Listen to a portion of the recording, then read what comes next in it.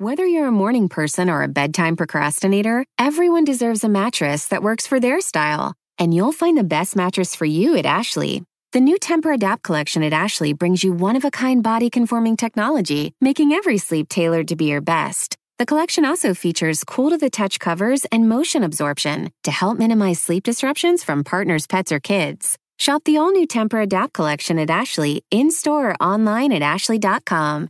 Ashley, for the love of home. When you need mealtime inspiration, it's worth shopping Kroger, where you'll find over 30,000 mouth-watering choices that excite your inner foodie. And no matter what tasty choice you make, you'll enjoy our everyday low prices, plus extra ways to save, like digital coupons worth over $600 each week. You can also save up to $1 off per gallon at the pump with fuel points. More savings and more inspiring flavors make shopping Kroger worth it every time. Kroger, fresh for everyone. Fuel restrictions apply. Hello, bees! This is Laura Bailey, here to welcome you to the Critical Role podcast. If you'd like to tune into the show as it airs, you can watch Critical Role Thursdays at 7 p.m. Pacific on twitch.tv/Critical Role and youtube.com/Critical Role. Our lovely Twitch subscribers can view the episode on demand right away, or you can find it on YouTube Mondays at 12 p.m. Pacific.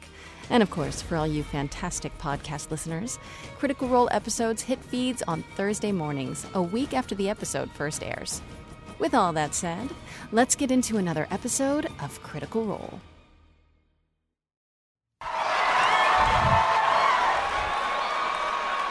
What's up, motherfuckers?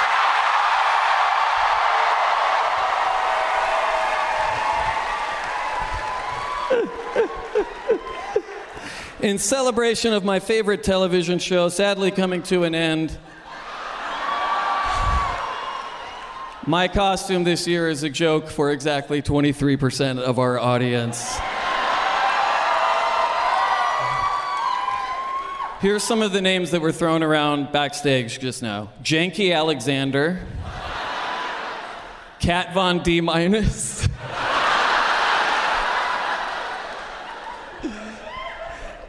The cool thing about this outfit is every tattoo leads to a different clue about why my parents didn't love me as a child. I love you too, goddammit.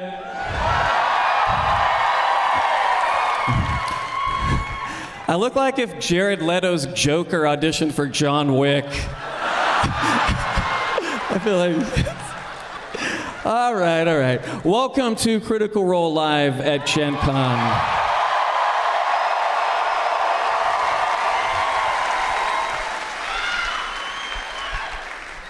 I had this wig made from Laura's discarded hair. Just kidding, every week before the show I clip a little bit of it off and put it in a Ziploc. Hey. At intermission, if you didn't already, say hi to Tall and everybody in our crew that's working at the merch booth. We'll have stuff for sale still during intermission. Before we bring out the cast, we like to ask a few things of everybody that's in attendance at the live show so you can have the best experience and so the folks at home watching can have the best experience. We are live broadcasting this, and it will be available on everywhere that our shit ends up available. So, outside of the occasional picture or two, there's no reason to have your phone up filming what's happening because we have much better cameras than your phone. And God forbid you're one of those people that goes to a concert or something and films with an iPad.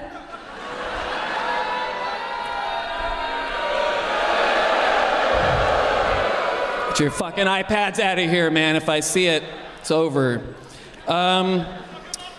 I will fuck him up, dude. Look at this shit. Take anybody right now. Also, there's going to be a lot of super fun stuff that happens tonight. Something that isn't fun is when people shout suggestions, rules, jokes they think are funny at the players while we're playing. It just kind of, it's not very fun, and most of the jokes are pretty bad. Take it from someone who knows. Be respectful of the people around you and of the folks at home, and to not distract them, because let's be honest, they all have very short attention spans. Let's see. Anything else? I don't know if someone wanted me to shout them out, but I'm not going to. Yeah, we are going to have an intermission, and you can use the restroom then, because as you guys remember in this theater, the seats are creaky as fuck. And so try to minimize your getting up and sitting down if you can, because it's like someone's stabbing a frog like every third thing. It's like the craziest thing. And last but not least, don't forget to love each other.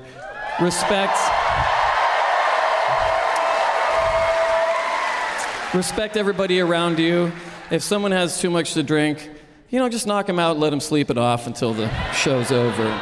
But just be respectful to everybody around you. And I know it's dark, and if you're getting up and moving around and stuff, also think about all of our friends that are in cosplay with expensive and delicate items, unlike the fucking outfit I'm wearing right now. Without further ado, I would like to introduce the cast of Critical Role. Travis Willingham.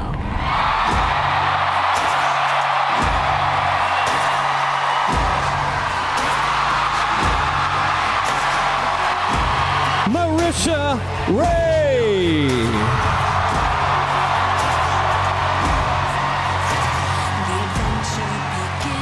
Liam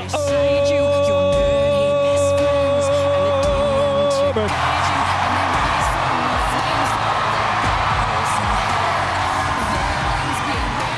Taliesin Jeffy.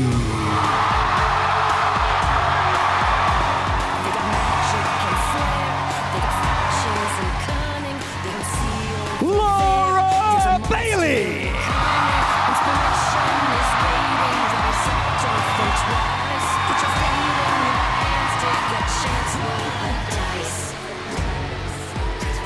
Sam Riga.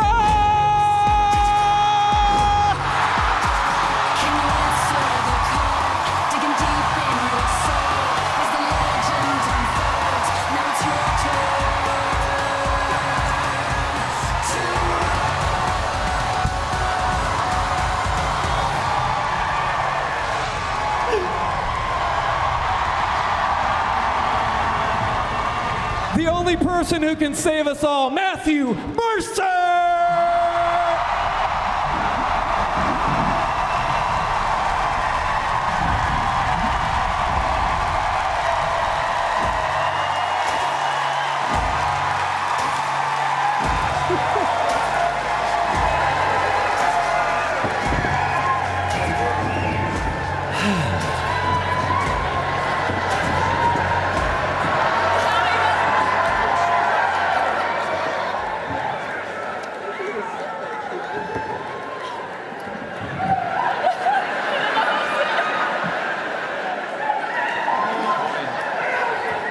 So,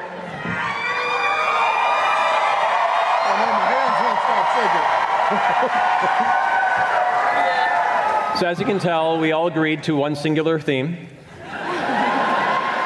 What happened, guys? I thought you guys said to just be fabulous and expressive, and I think I read the wrong email. No, Sam, I think we all read the wrong email. I think you got it very right. No. Welcome, everyone, to Critical Role.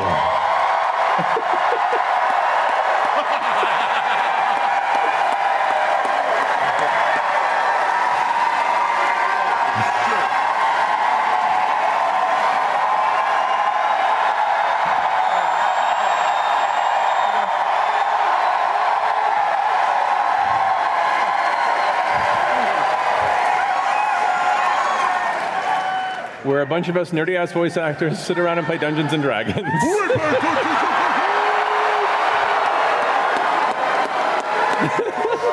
This is so insane.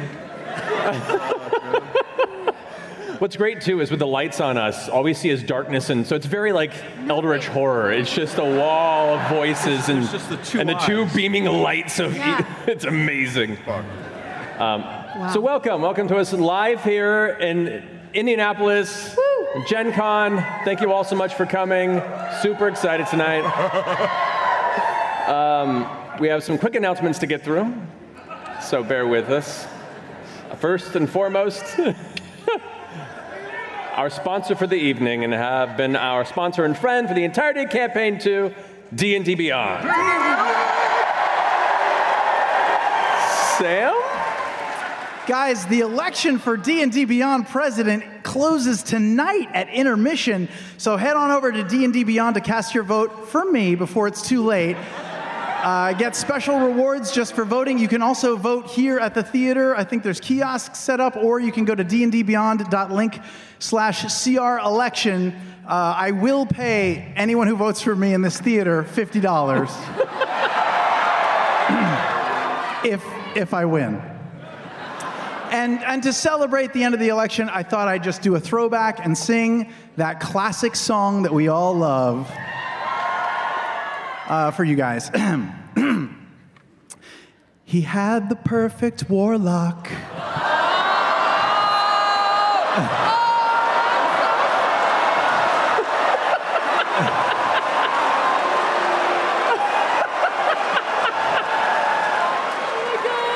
His falchion and supplies, but he decided to mess with Ukatoa and consume too many eyes.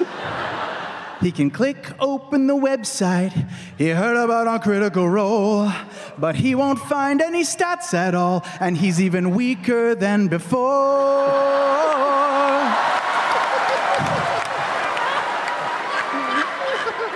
FJORD for the feeble orc. FJORD. Once a warlock, now a dork. He's got no magic, he's got no sword, and he lost that southern drawl. FJORD, FJORD. For the feeble orc. Bop, bop, bop, bop.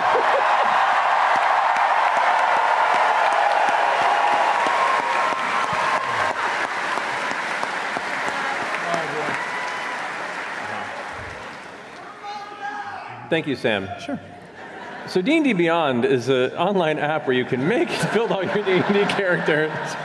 They're an awesome sponsor. She'll let you know about what they do. Thank you. And thank you, Sam.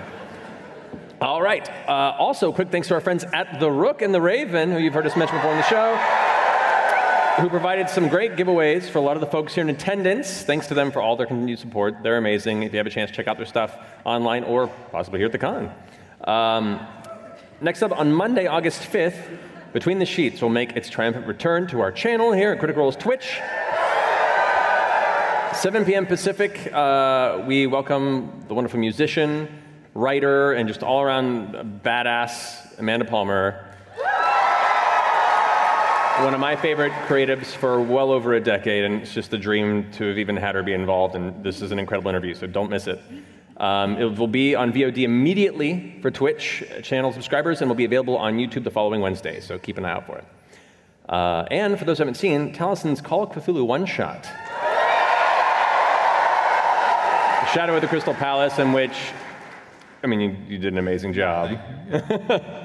Featuring Marisha Ray, Eric Ishii, who's out there in the audience somewhere, Liam O'Brien, Phil Lamar, wonderful Evan friend, Travis Willingham here, Ashley Birch, also from what you got to see here last year. It's on our YouTube and Twitch channel, so if you haven't had a chance to check it out after this show and possibly after the con, go do so, because it's pretty badass.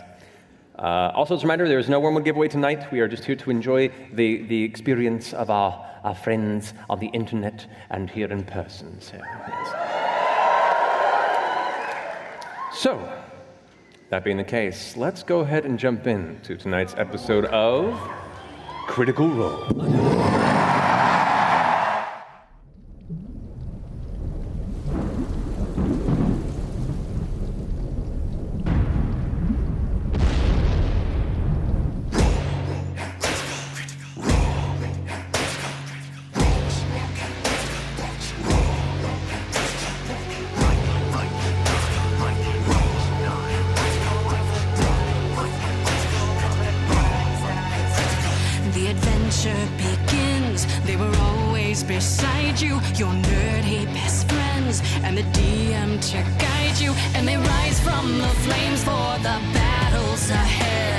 Villains beware, 'cause you're about to be dead.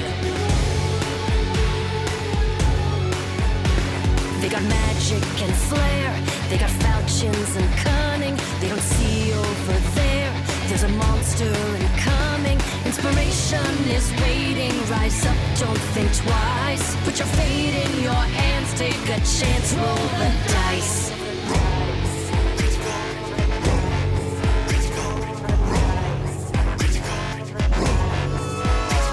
Can you answer the call, digging deep in your soul?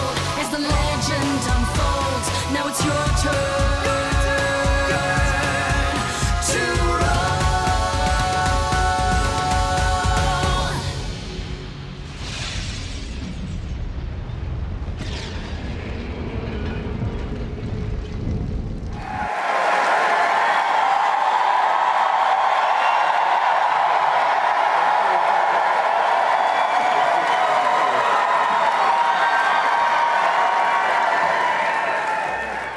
So that was one of the most chills-inducing experiences of my life. Shit. Wow. Last thing he ever heard. I know. All right. So, last we left off, the Mighty Nine, after sending some friends and family to safety in Nicodranus, made their way to the graying wildlands in search of answers regarding both the fractured halves of this blade that had been gathered across their adventures, and possibly these visions that had come through the Wild Mother to Caduceus Clay. Upon seeking another remnant of the Raven Queen's historical pact with the Wild Mother, you made your way towards Kravarat, the volcanic mountain, to Cinderest Sanctum, or as you know it as the Burning Lodge amongst the Clay family, to meet the Dust family. While you were here, where you learned a bit of the history of this blade and the individual Dolgrim Smeltborn, who apparently still resides in the city of Uthodurn. As you spent the evening there, visions came to Ford of his, I don't know what you would call it, faithful? Not at all. A dark entity known as Ukatoa, in which you had fallen into a pact with long ago. That's awesome. Who is very unhappy that you had absconded with a third and final means of unsealing his current fate, and showed that the power you've been granted can indeed be taken away. You, however, in the face of this challenge, placed your own blade into your chest, played essentially chicken with this entity, and when it wasn't going your way, threw your packed blade into the actual molten center of the Cinderest Sanctum.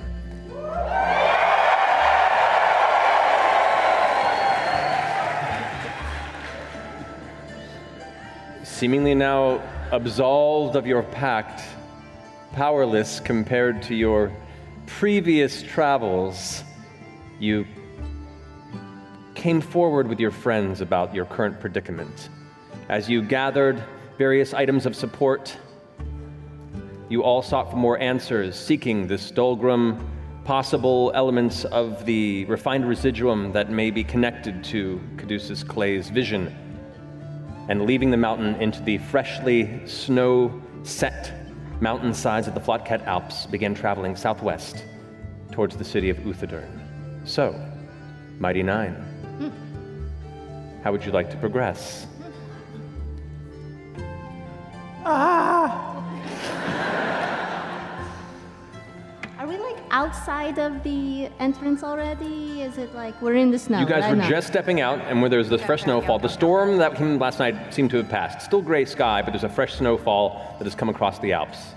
All right, how do we get there?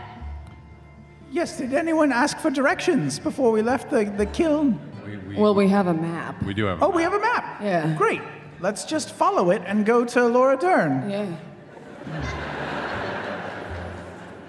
I suppose we'll check to make sure we're taking the safest path, too, if there's anything we should be looking out for. Okay. Is a path marked on the map? There isn't so much a path marked, but there are positions across it.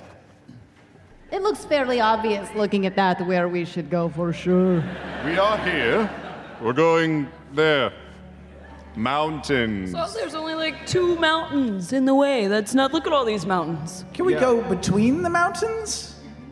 It specifically says do not go between the mountains, no. That accent is super weird. What are you talking about? You talk funny. Do the mountains block the direct route if we were to set out on foot? If you want to go ahead and take a look to the direction you're currently... But you have directions. Yeah, I'm just north going is to that run way, back so- inside really fast. Okay, I'll be right back. And I'm gonna go ask for directions. I'm gonna follow Jester. Yeah. I'm gonna follow All Jester. right. Yeah, if you could just like write them down because I'm kind of bad at remembering things. Anything we may run into if there's anything particularly dangerous. Yeah. All right, so you rush back in. You go ahead and see Jeremis Dust is currently sitting down and looks like enjoying some sort of a morning coffee, some sort of hot beverage, blowing it off.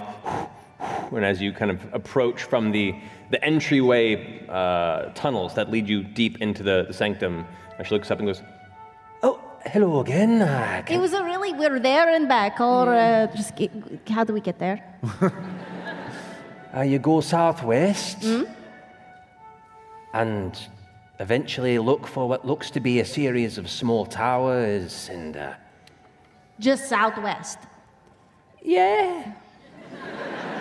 Is there a path or a road, or how do you... There is when there isn't fresh snowfall, because that kind of covers the path, but... That makes sense. Put it this way, when you look out and you go straight to where the southwest is, the first mountain you see on your way, go around the left side. The next mountain you see, go around the right side. That's perfect. That's all we need. Past there, you might find it. Just keep your eyes peeled. Okay. What kind of fiends or beasts might we encounter? Anything that you know of? There's all sorts of creatures that call the Alps home. There's wolves, winter wolves, dire wolves. Lots of wolves. There's the oaks of Braftkar and the various other wandering Rhine Plains oaks that come up here for hunting because there's a bit of game up here in the mountains. Do they hunt the wolves? Probably, and wargs too. They bring down from the path south of here. Also, there's all sorts of things that maybe wander in from the crystal sands, and just try your best to not be seen. Oh, okay. We're pretty stealthy. Good. You might survive. What do these towers look like? We know it's an elven city. Are they? It's elf and dwarf, actually. Oh, sorry. It's all right. But you see, we're on the base of the mountain that it's on. There's a cluster of them, about maybe half a mile across, and you'll see a big old roof in the center. That's probably where you're going. Caleb! Where is southwest? It's that way. Then that's where we're going. So we're gonna get to the first mountain and we're gonna take a right. No, I thought it was a... Shit!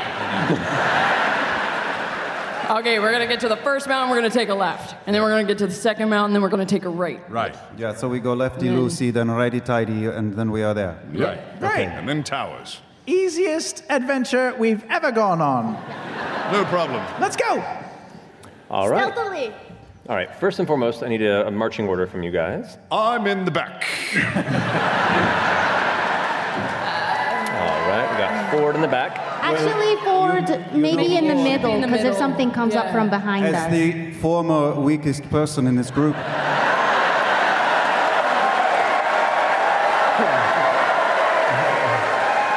Caleb, I you're also very used to strong. think the rear was the ideal position, but maybe second to last, or possibly third to last, or maybe all of us around you in a protective ring. You have your shield, right? I do. I have a shield, yes. Have you and ever fought with a shield before? No. All right. Just need to make like I don't know, like a Caleb Ford hot pocket. It's not quite a sandwich. It's like a... Maybe we should like double layer it. A wrap. Like a... Yeah. Okay. What are we talking about? I'll take front then. I'll take back. All right. There you go. Yeah. All right, so we have Caduceus up front. I'll go in the front with Deucey. Alrighty. I'll be behind Not. Where are you, Beauregard? Behind Not. Behind them? Yeah. All right, so we have at the front, we have Caduceus and Not up front. Behind them, we have Beauregard. In the center, we have Ford. And then behind them, we have Caleb and Jester. Sounds perfect. Hot pocket. All right. I don't think we can clear that. I think that's Goth Pocket. Goth pocket. Goth pocket, yes. Goth pocket. Alrighty, so. Or Lock Pocket? Nope. So who is guiding the direction of this? So you're at the front? I guess I am? Who's taking point in guiding the group is what I'm asking.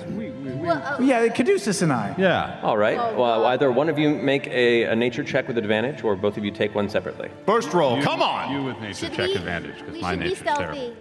We were warned All not right. to be seen, so With advantage? Thank God. That's cocked. Ooh, shitty, bang, bang. 11. 11, alrighty.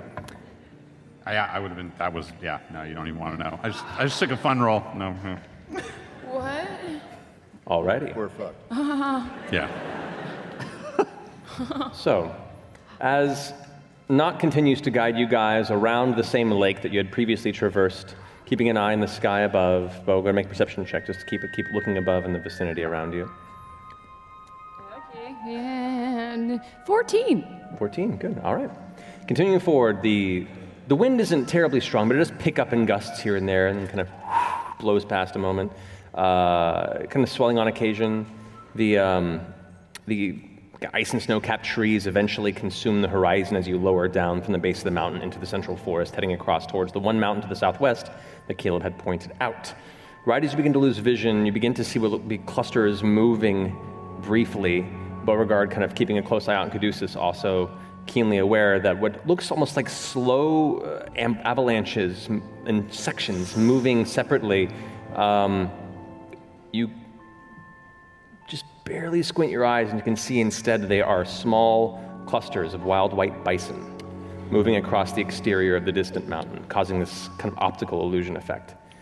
But you keep close to yourselves for warmth and dive under the canopy of the forest, continuing onward.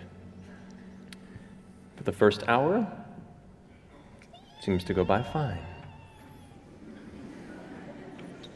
A couple more hours, you guys eventually make it towards the base of the first mountain. At least you begin to see the tree line break apart and can see where it begins to ascend up the side of that rocky cliff. We forgot to ask how long of a journey this was. They told us it was like a day and a half. Oh. Yeah. All right, so are you guys continuing to move stealthily, by the way? yeah. All right, that does slow your travel. So it might take a little longer than a day and a half stealthily. I think stealthy is better, though, right? We're leaving tracks behind us, yes? Quite a few. No, I'm behind us. I'm using my tail to brush them as we walk. Roll a stealth check to see how well you're doing. I believe in you. Which one? Yeah. The cute one. Stealth? 17. Okay, you think you're doing an all right job covering some of the tracks. It doesn't look like nobody walked through. Now it just looks like one weird drunk worm has been pushing its way through the snow. Hey man, a worm is better than a group of people. Maybe. Could be helpful. We'll see. Fuck that.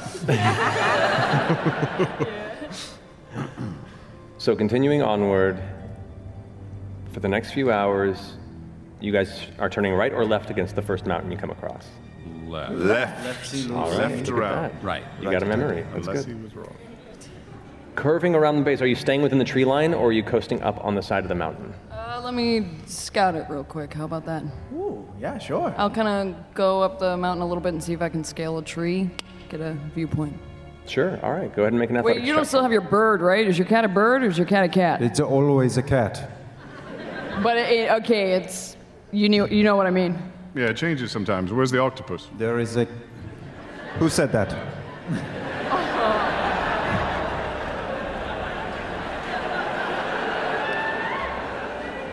He lost his powers. He's not deaf. There is a cat shaped like a cat standing next to you on the ground now, so That's what you got. All right, scale a tree. So Go with her. Athletics or acrobatics, your choice, since the trees here are pretty close together. Acrobatics. Go for it. Wow. That was a cool roll. Oh. Yo. Yeah. 27. Whoa. All right. Should have did the like stairs. Yeah, like an Olympic gymnast leaping from tree branch to tree branch, you watch as Bo quickly ascends to the top of the tree. As you poke out past the canopy and look ahead, you can see along the mountainside there are clusters of trees. This one mountain isn't too much of a spire-like. It tends to break off towards the top, and there's a bit of a roundedness to its edge there. There looks to be some sort of a watchtower built on the top of it. You're not sure of the quality or if it's manned or not, but that's towards the peak of the mountain. Can I tell what it's made out of? Is it like a wooden? At this distance, wooden watchtower? Make a perception check to see if you can make out any details, because it's quite a ways away from you. It's probably Natural 1. As you're peeking upward, one of the frost zephyr birds flies by and poops right into your eye. And you're like, and your eyes just have a hard time focusing once you wipe it free. And unfortunately, at this point, everything just looks like it's covered in snow, and you're stinging really bad. Fucking birds. I'm glad Thaddeus is gone. All right. You swear you heard it. Whoo, whoo. That's what went by.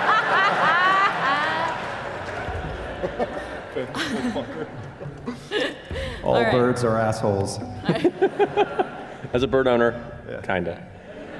I love them. They're assholes. All right, I can see the other. Oh, I go back down to the group. I don't know if that's. Do I need a? After a natural 1, go ahead and roll another acrobatics check with a disadvantage. You got shit in your eye. Caleb has been watching through Frumpkin all this time as well. Shit in my eye doesn't affect my dope abs, though. Hey. It's still good. 19. Yeah, see, it doesn't affect 20. you at all. You were fine. Oh, yeah. Almost without having to use your vision, and as much as it's stinging and blinking, you managed to leap down without issue, making your way to the base. You guys Bo comes down with this like streak of white on one side of the face. Oh, what happened? So, there's a tower up ahead. I think like a fucked up mountain. Probably the mountain we're going. Looks like a watchtower. Jester, or Caduceus, do either one of you have like a wet wipe? I used the bottom of my sleeve. Thank you. Yeah. You're welcome. It looks like some sort of watchtower. I don't know. I'm just trying to Is get that a the good look tower at that it. we are looking for? Nah. Oh. So we stick to the trees then. Yeah. Okay. All right. So you head to the left, continue around the base of the mountain. Are you guys going stealthily? Mm-hmm. Sure. All right. Everyone make a stealth check, please. You moved up and down that mountain incredibly well. How long does it take to learn to do that?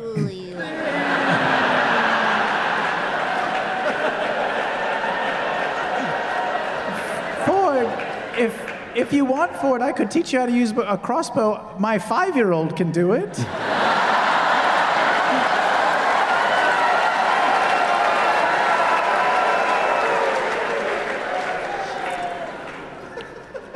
That would be lovely, thank you. I got you, Captain. I got your back. I just. Stealth checks are on the table. Oh, 27. 27. Jester? 7. 7. 12. 12. 13. 21. Also 7. We don't have pass without a trace, so. Okay. Okay. I did okay. It's on. Yeah, I didn't cast it. Nah, it's okay. No, it's not on. No. All right. So, as you guys dive into the tree line, making your way around the edge of the mountain, you get probably around 3/4 of the path before you begin to head back to that straight line through the mountain range that leads you in the direction you were told Uthodurn would be. As you're moving forward, Caduceus, the front of the way, you can see what looks to be a couple of prints in the snow directly ahead. Small, clustered forward, quadrupedal. Do they? How close are we? How close are we to the prince? You see them about 30 feet, kind of ahead of you and to the right. I'm going to take a long look around. I'm going to stop everybody and take a long look around to see if there's anything waiting to pounce. Okay, make a perception check. All right. These I'm good at. Ah, that's better. 22. 22. glancing a little ways ahead, you can see what looks to be 2 wolves, kind of white-gray fur, relatively large comparison to a regular wolf. Not massive, but maybe, I'd say 9 or so feet from snout to rear. That's big. And there's 2 of them kind of in a pair, just making their way through carefully through the center of the forest. They don't seem to notice your presence yet, and they're about 100 feet ahead of you. And they're going to the right. They're heading their own direction. They were. Oh no. Have they noticed us? One of them seems to be going and glances over in your direction. Then I'm going to say, in the manner that one can talk to wolves, I really don't recommend this. I know this looks easy, but this is going to end so badly. You watch as it stops and then gets low. And it seems to, as it gets low, vanish beneath one of the little snowbanks, and you lose sight of where it may be. Okay.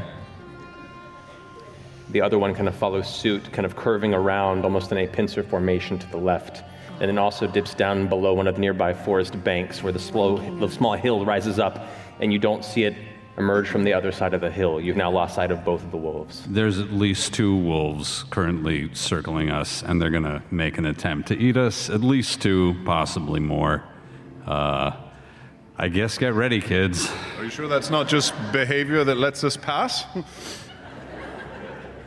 Yeah, I'm pretty sure. That's... Should we run? Is running a good idea? I think flank and prepare. Aye. Let's make a circle. Circle up around Ford. And Caleb. These are regular-sized wolves. I think I will be on the outside. It is all right. They're about 9. They're pretty big. They're big ones? They're pretty big. Long. Bigger than you. Get in the middle, Caleb. I have thought better of it. I will go in the middle. Yeah, so Caleb's in the middle with us, too. I'll say, yeah, Ford, you don't have to stay in the middle if you don't want to. If you want to test out how you feel. Don't do it. Don't. So Ford, you're staying in the center? Yeah, sure. All right. So you guys encircle Ford and begin And Caleb too now. Yeah. Caleb, Caleb as well in the center? All right. Ladies and caduceus surround. I like that.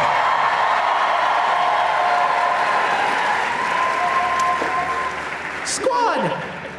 Formation! I'm going to prepare Spirit Guardians the minute I see any movement. Okay. So you begin casting Spirit Guardians. To release as soon as we see anything. Okay. As you guys continue stepping forward, Caduceus, out of the corner of your eye, you look across one of the banks. For a split second, you look over. You begin to feel the slight rumble in the ground. You look up in the direction of the first snowbank, and you see kind of the bristled fur of the large wolf there as it pulls back, snarling. I cast blindness. You cast blindness? Yeah. All right, so you release blindness. You see it leap too as he casts the spell. You look over. What's the DC on that? Constitution 17. Constitution 17. Natural 19. Motherfucker. Unfortunately, it leaps in the air. The spell has no effect, and there is a spray of white snow as emerging from the ground beneath it. You see a flash of blue and white. You see numerous spiny legs emerge from the snow and earth beneath as a large, serpentine, almost centipede-like creature bursts from beneath the ice and snow and devours the wolf whole in one bite. We're winning! I turn around and look back at our tracks. Oh, shit. As it turns back towards you, these large insectoid eyes at its current length, standing about 10 feet above, its large maw kind of glistening, clacking as its mandibles kind of pull back in, its numerous arms and legs kind of like clicking around its body. It spins around to look at you with these large antennae. Everyone roll initiative.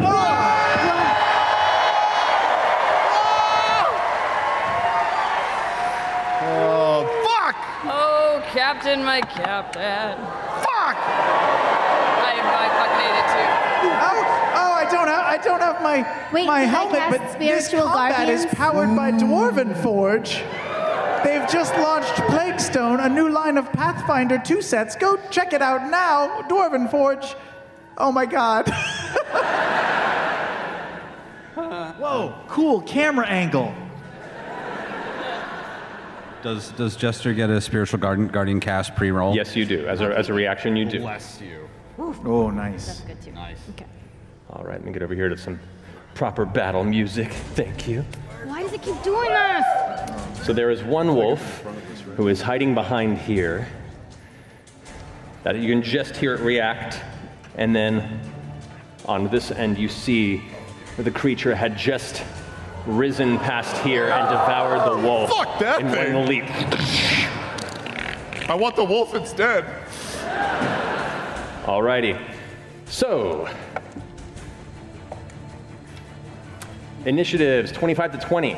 23. 23. We have not. 20 to 15? 19. 17. 15. All right, so we have 19 for Jester, Yes. 17 for Ford. Beauregard. Or 17 for Ford. Sorry, for Ford. 15 15 for Bo. Beauregard. All right, 15 to 10. 13. 12. All right, and we have. We're just getting right into the shit. Get that. Stop it! Just looking at the map. Oh, it's really hard. No. Twitch TOS, Sam, come on. It hurt my finger. Copacabana. Oh boy. All right. Not. You're up first. Okay, I'm gonna run full speed, about 30 feet, sort of flanking all of us. You pick a direction. Like around this way? Yeah, perfect. All right, so 5, 10, 15, 20, 25, 30, 35. Put you Sure, up there. and then the last 5 feet, I'm gonna like a hockey stop, like sort of a deep slide. So I want the snow to cover me, and I'm gonna bonus action hide under it. I will say because you're small enough and there is enough snow from the storm last night, I'll allow it. Go ahead and roll a stealth check. 28. A unique element of this, as you run through the snow, because of your ring, I'll say the snow is not quite as difficult to get through as you thought it would be, which is nice. So you get your full movement. Nice. So what was your stealth check in? It was 28. 28. Stealth. You got it. All right. You just kind of skid and vanish into the snowbank. And cock my pistolera, and I fire, hoping that I'm hidden. All righty, go for it. Okay, do I get advantage? No. Go ahead and I'll say yes, you do. Okay. 24 to hit. That definitely hits. Go and roll damage. Ooh, doctor.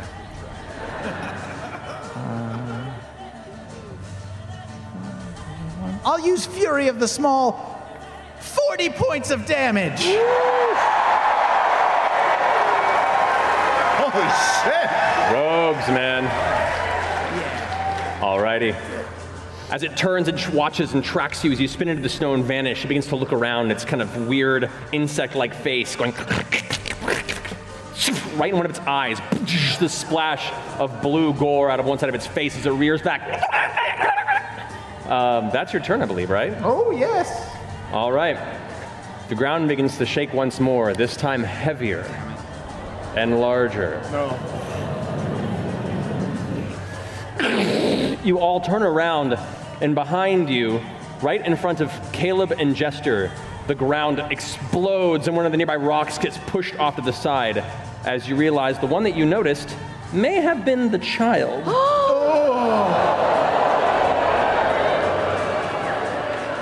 If I can figure out where I dropped the thing, of course.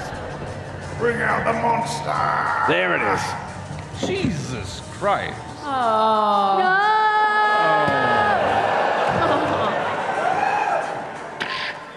As it does so, oh God.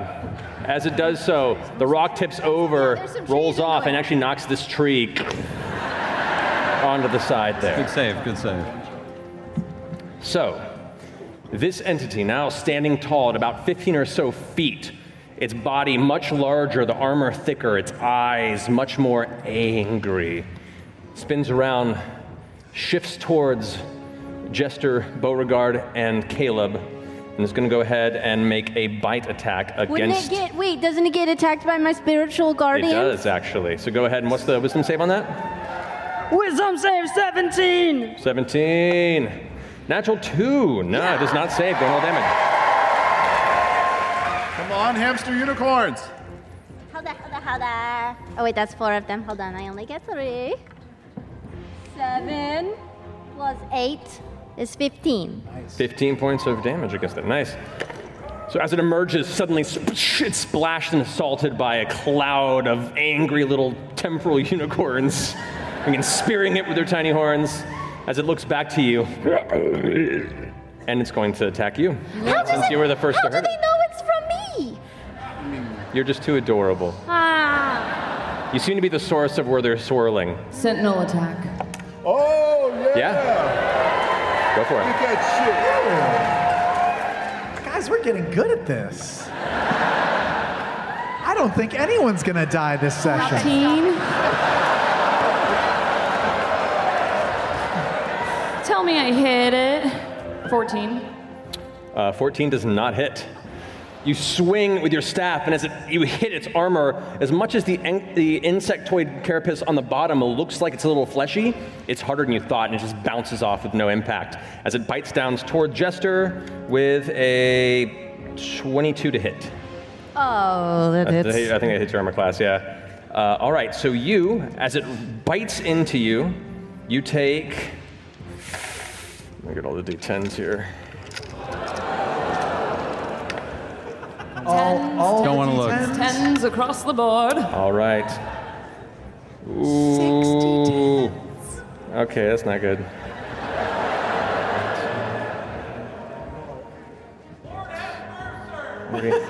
You take 43 points of piercing damage.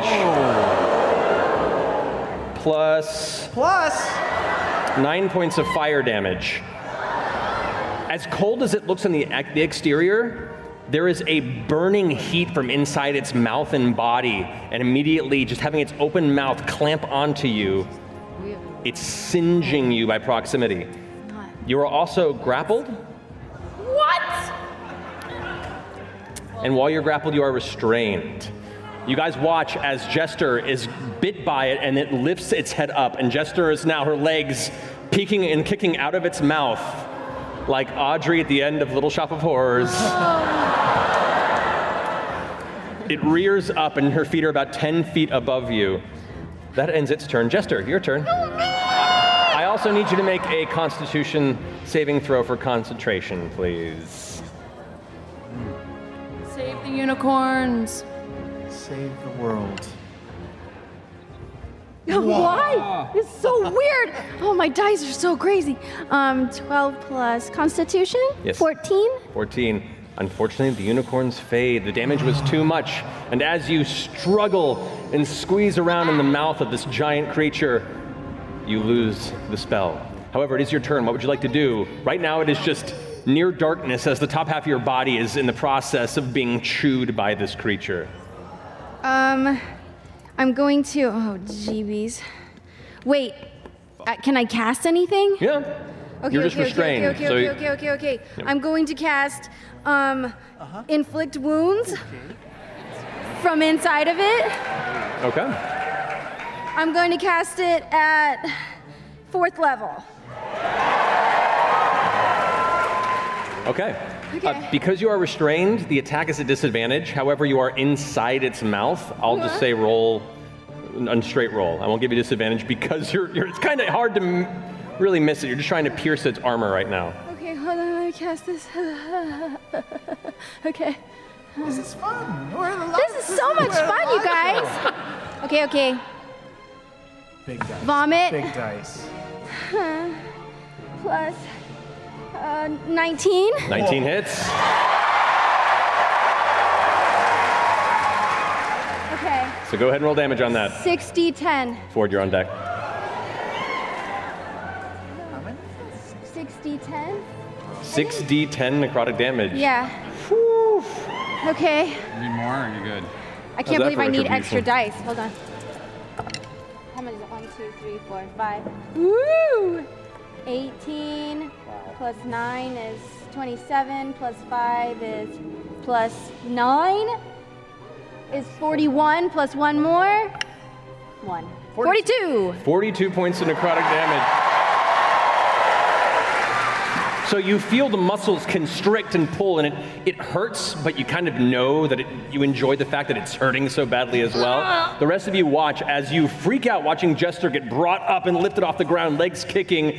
Its throat suddenly goes dark. You watch as veins across its body pulse black down the sides of its throat, and it begins to thrash around in pain as the flesh around the area where Jester is currently being latched in with its jaw, it seems to be like rotting before your eyes. Is that the end of your turn? I guess so, yeah. Alrighty. As a bonus action, I'm going to kick my legs really hard. All right, you do so. Ford, you're up. Bo, you're on deck. So I'm going to do some synchronized swimming moves. Perfect. Jester is still in its mouth. Yes, just grappled and held up in its jaw. Fuck! I will use my 30 feet of movement to move out towards the side, since we're all in a nice little group here, right in the middle. And as I run by, I will take a swipe with my Dagger of Denial. Go for it. That would put you... Nah, you're not quite flanking with it, so you just do a regular attack roll. And I'm gonna do a swipe as I run by and try and move. Go for it. Go for it. The dagger is trolling him. That is 22 to hit. Ooh. That hits. Wow. Nice roll. Yeah, don't get too excited. 1d4. Hey, 6. 6 points of piercing damage to the creature as you rush by with your dagger, like Naruto stab across the side. Coming, Jester! Fuck, fuck, fuck, fuck, fuck, fuck, fuck, fuck. Awesome. You also Somebody get me out of there before take 15 points of fire damage. As you strike across it and open a wound, the heat that emanates from its body is so strong that it scalds the side of your face.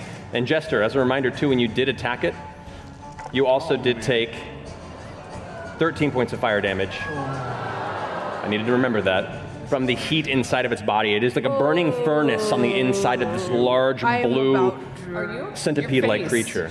Oh no. Okay. Super close. Okay. I take back what I said before. Someone's gonna die. Oh man, you're gonna kill me at the very beginning of the show? What am I gonna do? I'm sorry. Bo, you're up. All right, I am going to turn around and I'm going to kick off of the tree behind me and parkour off, and I'm going to use that and do a big swinging Iron Man Superman punch to its lobster fucking face. You go for it. Go ahead and make an acrobatics check for me. Copy. Yeah, 21. 21. You jump and run up the side of the tree, vertically leaping off, and as you spin in the air, come down for the strike. I'll give you advantage on the attack because of that acrobatics check. Okay. Thank God, because one's a natural 1. The other is a 17 plus 10, so 27. That hits. Go roll damage. 10 damage.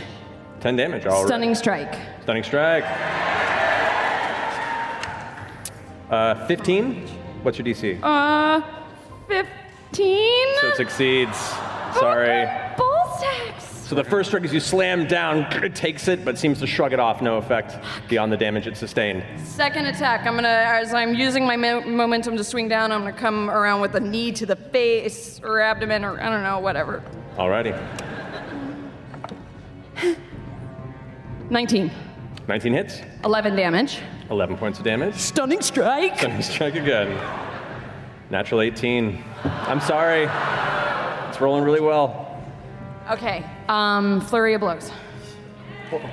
Pop, pop. Go for it. So you leap up, the first hit, you grab on and kind of mount yourself onto the back of its head and just start pummeling it from above. Go for it. First attack. Currently now The fixed gax. to its body there. 28. 28 hits. And 9 damage. Alrighty. 9.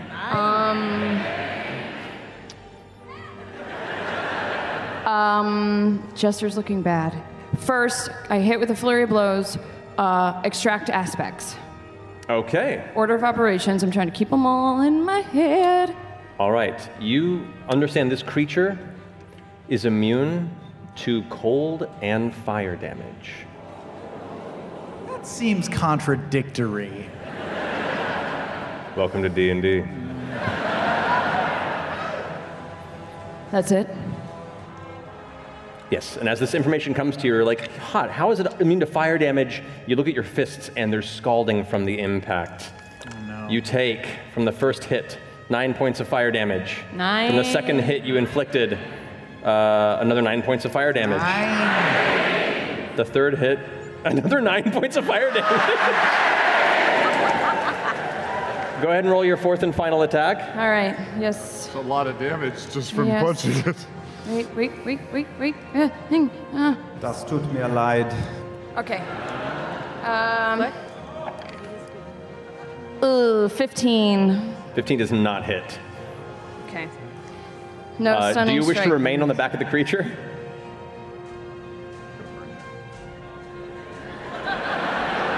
You're currently riding on its head, kind of clutching the back of its spine. How close is Jester? She's about 5 feet from you.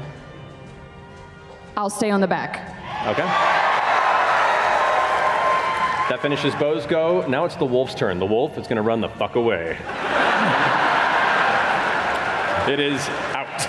We should maybe follow suit. Smartest creature in the campaign. Mother Nature, for some reason, has a good instinct for these things. Speaking of which, Caduceus, you're up. Mother fudger. Okay, there's not a lot I can do to help here. You look like you just got kind of, yeah, I don't want you to drop too low too fast. So I'm going to do a healing word at, let me pick a level. Won't be a ton, but it'll help at 3rd level. All right, so 3d4 plus 3d4 plus 5. Plus 5. Go ahead and roll that. Not the best, but it will help. As Caduceus reaches up and shouts out a magical word of encouragement and healing towards Jester in the creature's mouth. Oh, that's so terrible. 11 points up. Tight. Taking it, and my bonus actions just suck in this, don't they? The healing word is a bonus action, so you have your action Back to up double digits. as Sounds being- good. You have your action still. Oh, that was my bonus action? Healing word is bonus, yeah. Is bonus, but for action-wise, though, I can't cast a spell. You can cast a cantrip. I can cast a cantrip. Okay, that'll do. That's right. I'm learning how this works. It's only been so long. I'm going to... no, that doesn't work. I'm going to cast, I suppose, Sacred Flame, because that's what I got right now. All right. Is that a dexterity saving throw? Sacred Flame is a dex saving throw. All right. That is going to be a 10. I believe that's a failure. That so is go a ahead and roll failure. damage. That's good. So that's radiant damage, right? That's not radiant. Okay, that's good. So that's not bad. 14 points of radiant damage. Nice. The fire burns across it. You're starting to see now, it's looking like it's taken some damage. It's still strong, still standing without issue, but you can see there's some wear and tear across it. The one that not shot earlier also is seeing some wear and tear. Yeah, and I'm just going to I'm going to just try and stay in between the two. Okay, so you're staying put? Yeah. Sure, all right. Also, Matt, Be do fine. I have time for Bo to be like, void, fire, and ice? George R. So Martin, Bo just shouting on the top of it, swinging, no fire and ice! Yeah! It was a great book. You got it. All right, Caleb. Caleb starts, he had an idea, but he just starts rapidly going through the spells. He knows this, no, this, no, this, no, this, no. He sees his dear little blue friend looking rough and pulls out a cocoon and casts polymorph and turns her into a mammoth.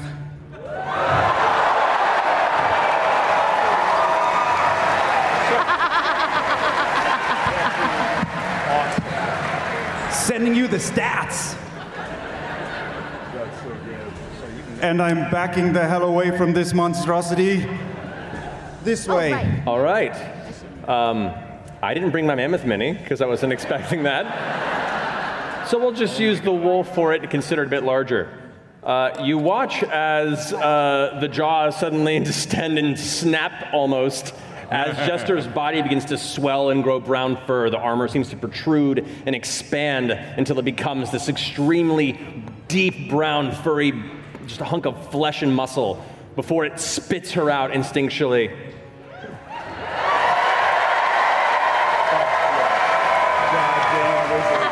Knocking this tree over into the other one. Which it does not make its dexterity saving throw, so it takes an additional 3 points of bludgeoning damage from the tree slamming into it. And the tree tumbles over there into the ground. All right, you're a mammoth now. Caleb will move his full movement 30 feet this way, going schnell, schnell, schnell, schnell, This way? schnell, schnell. Diagonally this way. Okay. The end. This way? All right, as you rush back, the creature, now having its jaws freed, is going to make an attack of opportunity against you. That is going to be a 15 to hit. Shield. Shield, all righty. You guys watch as after Jester is expelled from its mouth, the creature turns around, lunges like a snake snapping towards Caleb as he runs, and throws up a shield. Its jaws snap out to consume him, and then get reflected from the arcane shield, bouncing backward. Its head withdraws back, and it kind of gets its bearings after its head took the impact. Gosh, That gets you about there. All right, that finishes your turn, Caleb. It is now the younger one's turn. The younger one is going to go ahead and, let's see here, speed, yeah. It's going to spin around to this direction, and it's going to go ahead and bite down towards you, Nott. So you were the one that shot the hell out of it last turn. That is going to be 21 to hit. Hits! All right. It bites down towards you, its fangs and jaws sinking into you. All right, it's a really good roll. 10, 9, and a 4. That is 27 points of piercing damage. Ow. Plus 8 points of fire damage. As its jaws bite into you, it begins to drag you back a bit. You can feel the inner heat from its mouth and throat burning, singeing the back of your body as you pull free. It does not have you grappled. Uncanny dodge. All right, so you take half the damage on that. That ends its turn. Not your go. Am I in its jaws? No, it has not grappled you. Oh, thank goodness. If I run, it will kill me. So I don't want to do that. Oh man, this is a predicament. Shit. I will run. Nope, I'm just gonna sit right in front of it, plop down in the snow, and just go. All right, go ahead and roll for an attack then. Shit, that's not good either, because I won't get a sneak attack. It's not worth it. What are you doing? Fuck, shit, balls, I gotta run. Okay. I gotta run. All right, you go ahead and start running which direction? Run in a zigzag. Yeah, No, serpentine. So sticking around there. All right. 5, 10, 15, 20, 25, 30, 35. That gets you about there. As you rush past it, it does get an attack of opportunity on you. It attempts to bite out once again. At disadvantage because of the zigzag. No. That is a 24 to hit. 23. Hits. I'm rolling really well tonight. Stop it! No, it's fun for me. All right. That's 15, 18 plus 4. 22 points of piercing damage. Damn. Plus 10 points of fire damage. Damn. So 32 points of damage to you. Damn. I'll use my bonus action to somehow, like, jump into the tree and hide. Maybe? Make an acrobatics check for me. Okay. With disadvantage, because you just got the fuck bitten out of you. Oh, not good. 13. 13, okay, you scramble up part of the tree. You think you may or may not be far enough into its branches. You're using a stealth check for your bonus action? Yeah. Make a stealth check with disadvantage, because you just barely scampered up. Okay, 22. 22. even hurting and rushing your way up there and climbing up the tree and slipping and climbing up more, you think you're still pretty well hidden. So I think that's your turn there? Well, no, I haven't done my action. Oh, that's right, because you didn't attack it, you didn't shoot it. So yeah, take your action. So now I will shoot it and hope that I'm hidden. All right.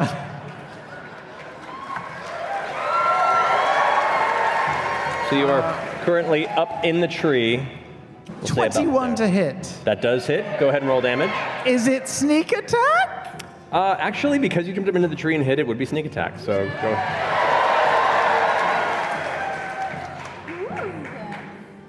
Come on. 23. No. 29.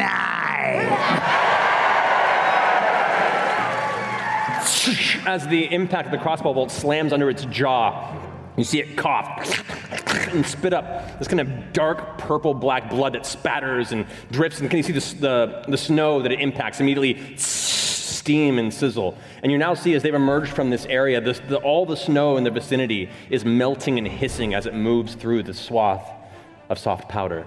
Does that finish your turn? Not dead yet? No. Fuck, shit, fuck. All right. That now brings us to the main creature's turn. Now that there's a mammoth that it just spit out.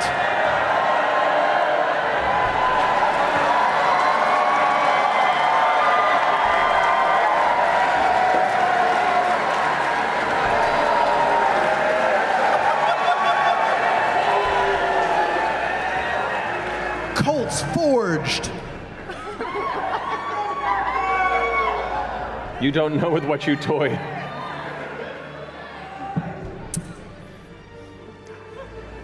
You're gonna drive him back to Ukatoa. Ukatoa. Travis just wrote Barry Sam. I don't. All right. The creature, as it is now being, it spat out this large mammoth that is now on the ground, pushing over a tree. Caduceus, you watch as this mammoth stomps the ground around you, shaking. It almost steps onto you. Oh, yeah. The creature is going to go ahead and try and swing its head up and try and shake off what's on top of it. That's going to be 26 to hit. Me? You, Beauregard. No. Yeah. Yep. It hits. All right. So Beauregard, as it shakes you off, kind of like slamming its neck up in the air, you lose your grip and fling. As you do, the head spins around and it's going to attempt to bite you up into the air, and does so. Oh. What? Wow. It's kind of cool. That was a dope move it just did.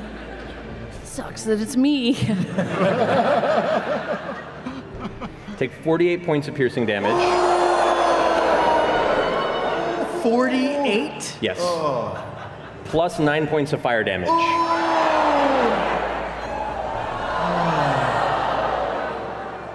Bugs, man. I right, go limp Beauregard. in its jaws. I am unconscious. You are unconscious. Your unconscious body is currently grappled and in its jaws. Okay. Oh, no. Oh, no regard.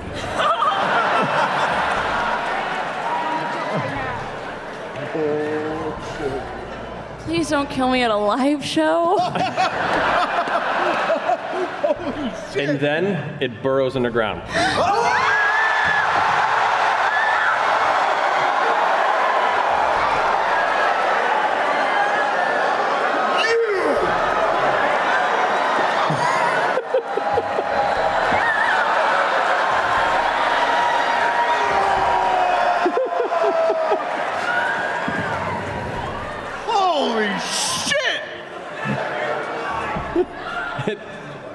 There is an indent where as it disappears beneath, the cavern underneath is kind of left there open. You can see the slight opening, and you can feel it rumbling on the ground, kind of beneath where Caduceus and the mammoth are.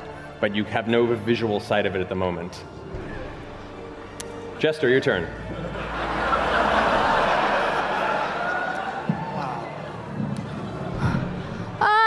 I do a... with my trunk. That's good.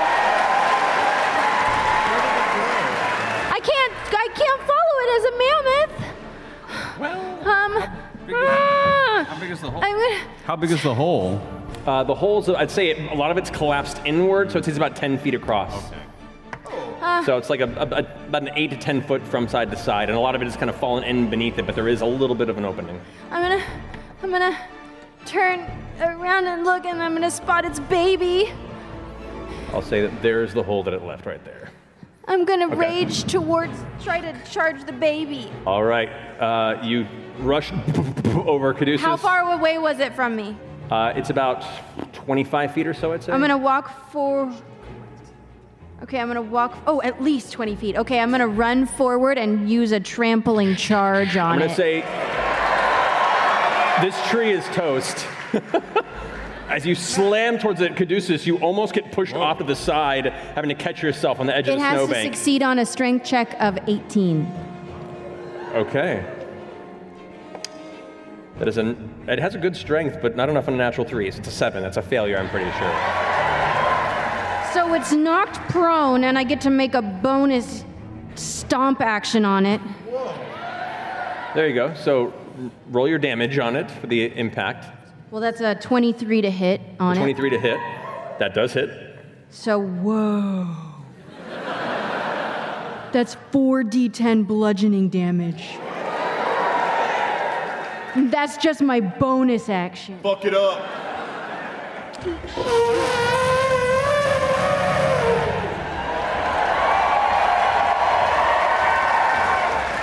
That's 30 points of bludgeoning damage. And then I'm gonna gore it with my... All right, roll damage. Oh, that's 28 to hit. Oh, shit. Wait, that was 40 plus 7. I didn't add the 7. Okay. Holy fuck. And then the gore attack. That's cocked. 10, 15. That's 15 plus 7. That's 22 points of goring tusk damage. You take 8 points of fire damage. Fuck it, I'm a mammoth. I don't care.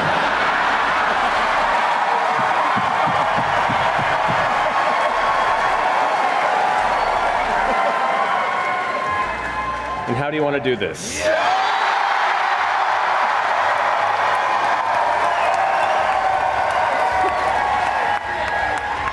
Caleb, make my noise for me. And I'm stomping. My trunk is everywhere. And then I run over to Caleb and I'm like stomping and like, let me out so that I can help Bodo. Except I'm not saying that, I'm just thinking it. Okay.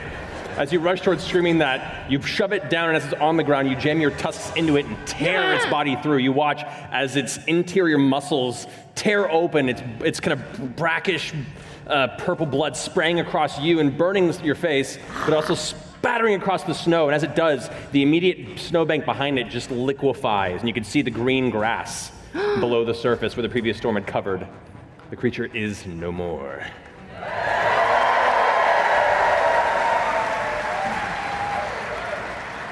I kind of want to be a mammoth all the time. You hear, I can't do it as well, please. That finishes Jester's turn. Ford, you're up with bow on deck. Yes, can I run over to the hole where the fucking asshole went? Yeah. Do I see anything? Make a perception check. Oh, sure. 12, 13. You see like movement as parts of like the earth are kind of closing in. You're not sure which is snow and which is the creature, but you can see movement. Fuck! I will take the inescapable lash whip and I will try to whip it from the whip it good! All right, go ahead and make an attack. Okay. 16 plus 5. That's great. That's 20. So you're proficient with whips? No. I don't know why it says plus 5. It's a plus 1 to hit, so it's 16. But what's your... Dink, dink. Right. It's the problem when you don't have stats. Yeah. Well, no. I mean, if you're proficient with New character, who dis? weapons, you're proficient with martial weapons. So yeah. So that +5 is your proficiency bonus to it. Oh. Yeah, that does. And that does hit. So go ahead and roll damage. Hey, 1d4 plus 1. 2 plus 1 is 3. 4 points of damage. But Do you get 4 Are you points gonna- of damage. are you going towards it, or are you trying to bring it towards 4 you? points of damage, and I will use my bonus action Yes. to grapple the target. Yes. Okay. With the whip or with Yeah. your body? With the whip. With the whip, I don't know, it's what it says! Oh yeah, it's a whip catch. Okay. So you slap the whip down there, kind of wraps around what movement is there, and it begins to tug and pull. Fuck. Oh, God. Oh, God. Yeah. Yeah, I'm holding on to that shit. Okay. Bo, I need you to make a death saving throw. Oh.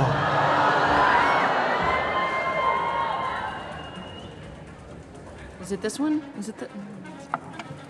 It is that one. Successful. Okay. 12. That's one success.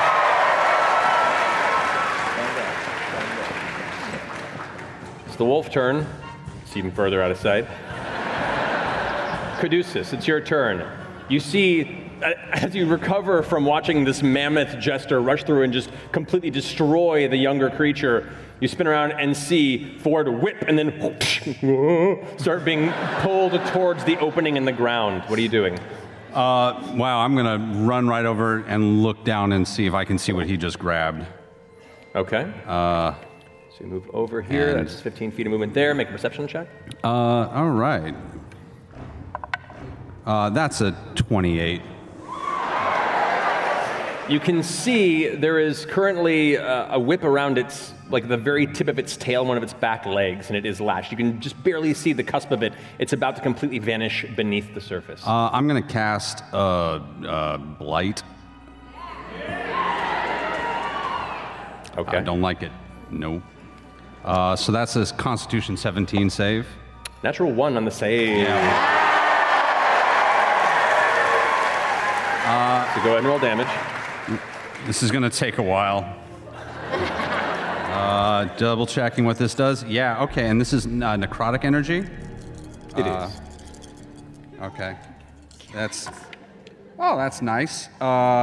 16, that's 20.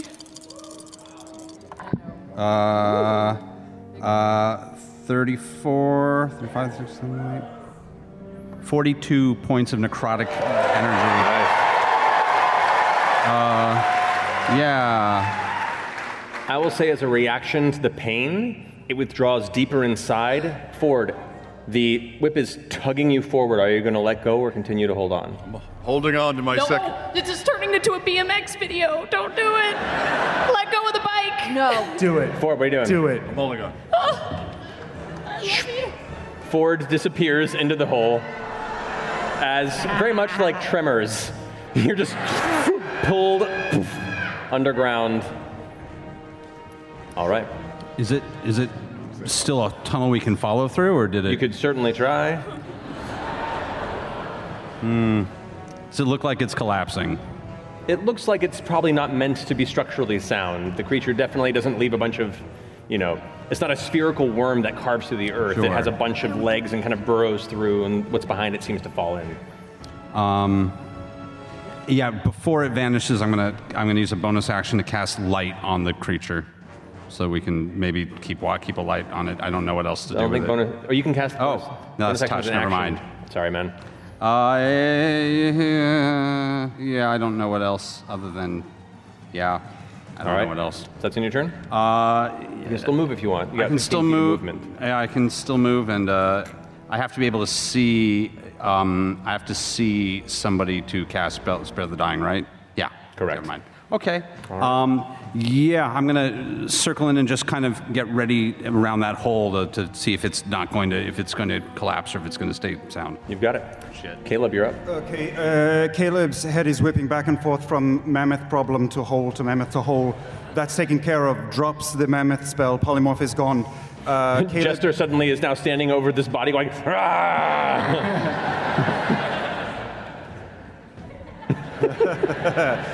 Using movement to run to the hole, am I able to get there with a vantage point to see the creature in the hole? You do not see a creature. All you see is rock and snow falling in. And I don't see anybody. I don't see my friends. Actually, you do see Ford's feet being pulled into the rock and snow. The cat mint bloom comes out, and I reach out my hand, and a little spectral version of Frumpkin appears right by Ford, and then there is a giant cat's hand which attempts to grapple Ford. Okay.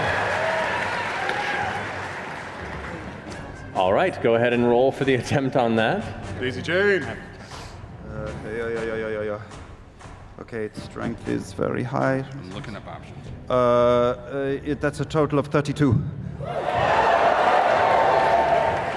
So, the hand wraps around Ford, the base of the legs, and then begins to pull him out with the whip taut. I need you to make a strength check.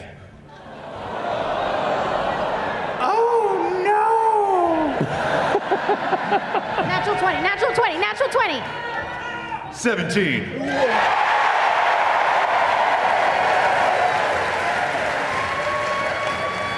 You feel the shoulder joints kind of pop out a little bit, but you maintain your hold, and as you're pulled out there, your entire body is on fire. I will say, because this is gonna, you take 3 points of stretching damage as your body is yanked out. It's almost like being with Avantika again.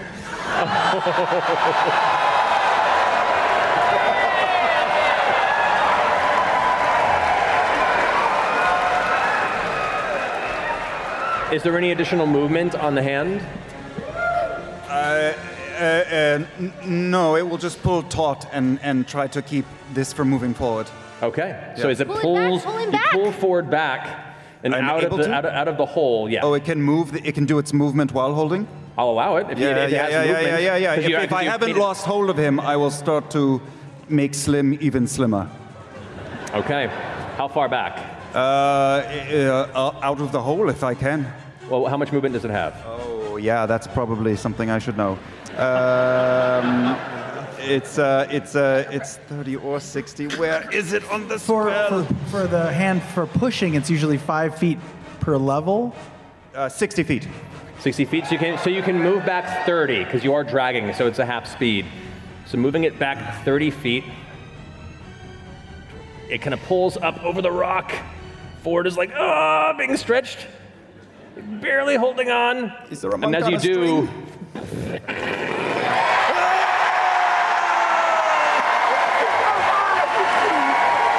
you watch as, against its own strength, it's being pulled backwards. Its legs are trying desperately to burrow and dig in and find perches against the rock, and it's just being dragged out by this giant cat hand as Ford is just screaming in pain. That's so much! Fuck! Fuck it, you take another 1 point of damage. Okay. from the drag. It's not, I rolled really well. I rolled really poorly, so you're happy. All right, that finishes Caleb's turn. Not, you're up. Yep. You're still up in the tree. I'm gonna hop down. I can see the creature, correct? From where you are, it can glance over. Yes, there's like a tree between the two of you, but the creature's large enough that you can kind of see the movement around the outside. I'll get close enough so I can see it, and I will take out a bit of fleece, remembering the instructions of Caleb, and I will rub it together, and I will cast Phantasmal Force on the creature. Jester there. A Phantasmal Force. All right, what is the save on that? Intelligence 15. It rolled a 17, but it's -3 on that, so that's so 14. What's your spell DC? 15. 15, it just fails. Do I see Bo's legs dangling? She's fully in. Well, you can see like the feet somewhat out. All right, I'm going to conjure an image in this beast's mindscape. I'm going to make it think that Beauregard has wriggled free and is slowly running away, flipping at the bird. And I would like, I hope it takes a bite at the fake bow. And drops the real bow. Okay. Well, if I recall, does it take psychic damage? Only if the image that it perceives is giving it damage. Gotcha. All right, so yeah, that is not the case. However, it does believe... It believes that Bo is running away from it. Yes, it does. Okay. So will it take an attack of opportunity? Yes, it will, and it'll open its jaws, and Bo will fall.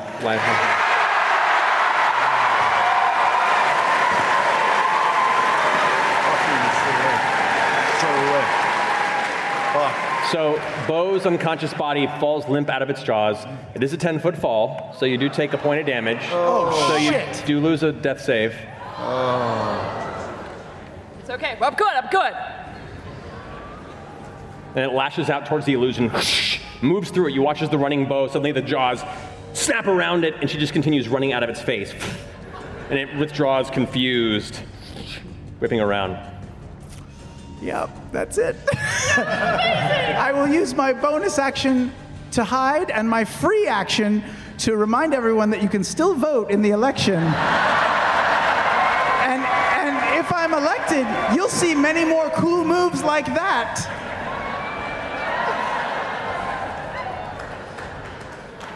Terrible. Alrighty. Bonus action hide. Make a stealth check with disadvantage, just because the snow here is starting to melt. Actually, where you're standing right now, there's very little snow because of the creatures, so I won't allow it.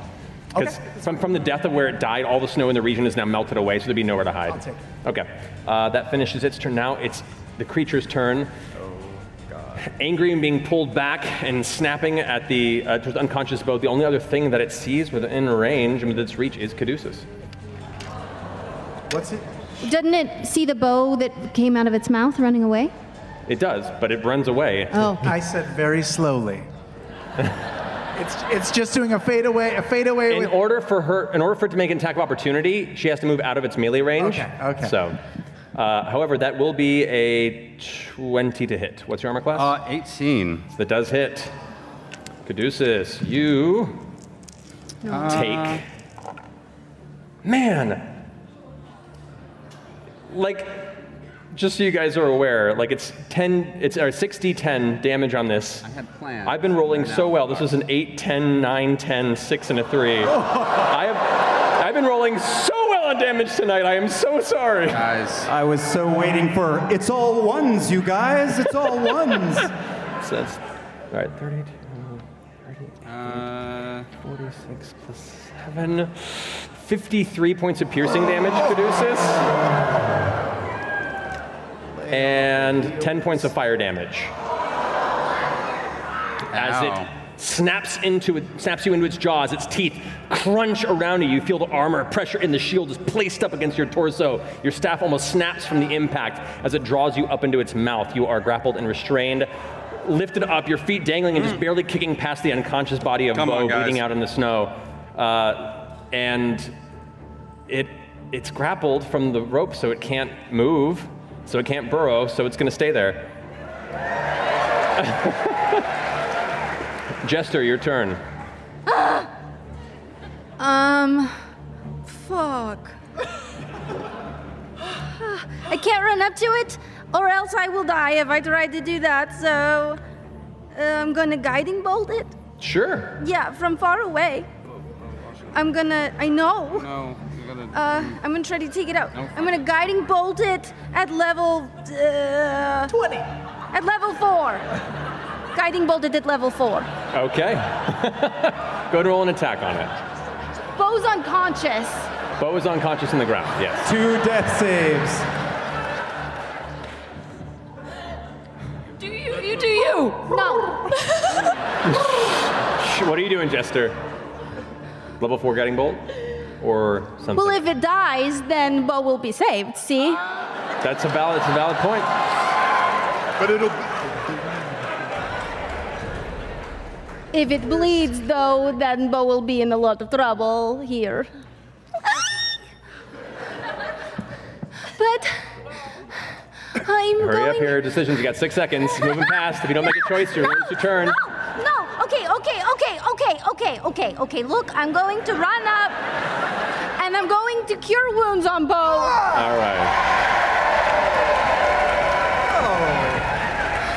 I'm gonna slide down, and I'm gonna hold her. So the snow itself is hard to move through in this space, but you move across the rock and slide down the side. That gets you to your movement gets you to right about where Bo is, then another 5 feet before there. The heat is kind of emanating from the creature. Bo on the ground. Down and I put my hand on Bo's forehead, and I cast Cure Wounds at level 4. Alrighty. So that's 4d8 plus 5. Okay, 14, 18, 20 plus 25 points. Fuck. I'm a cleric.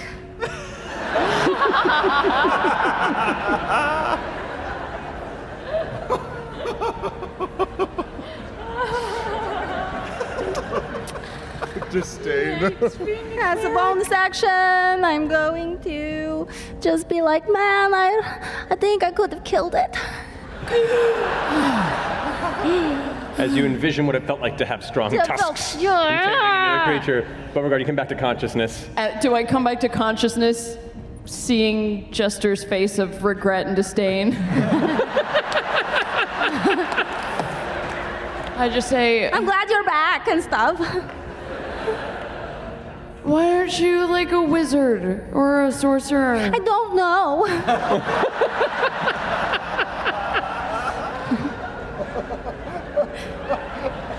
Best friends forever, KID.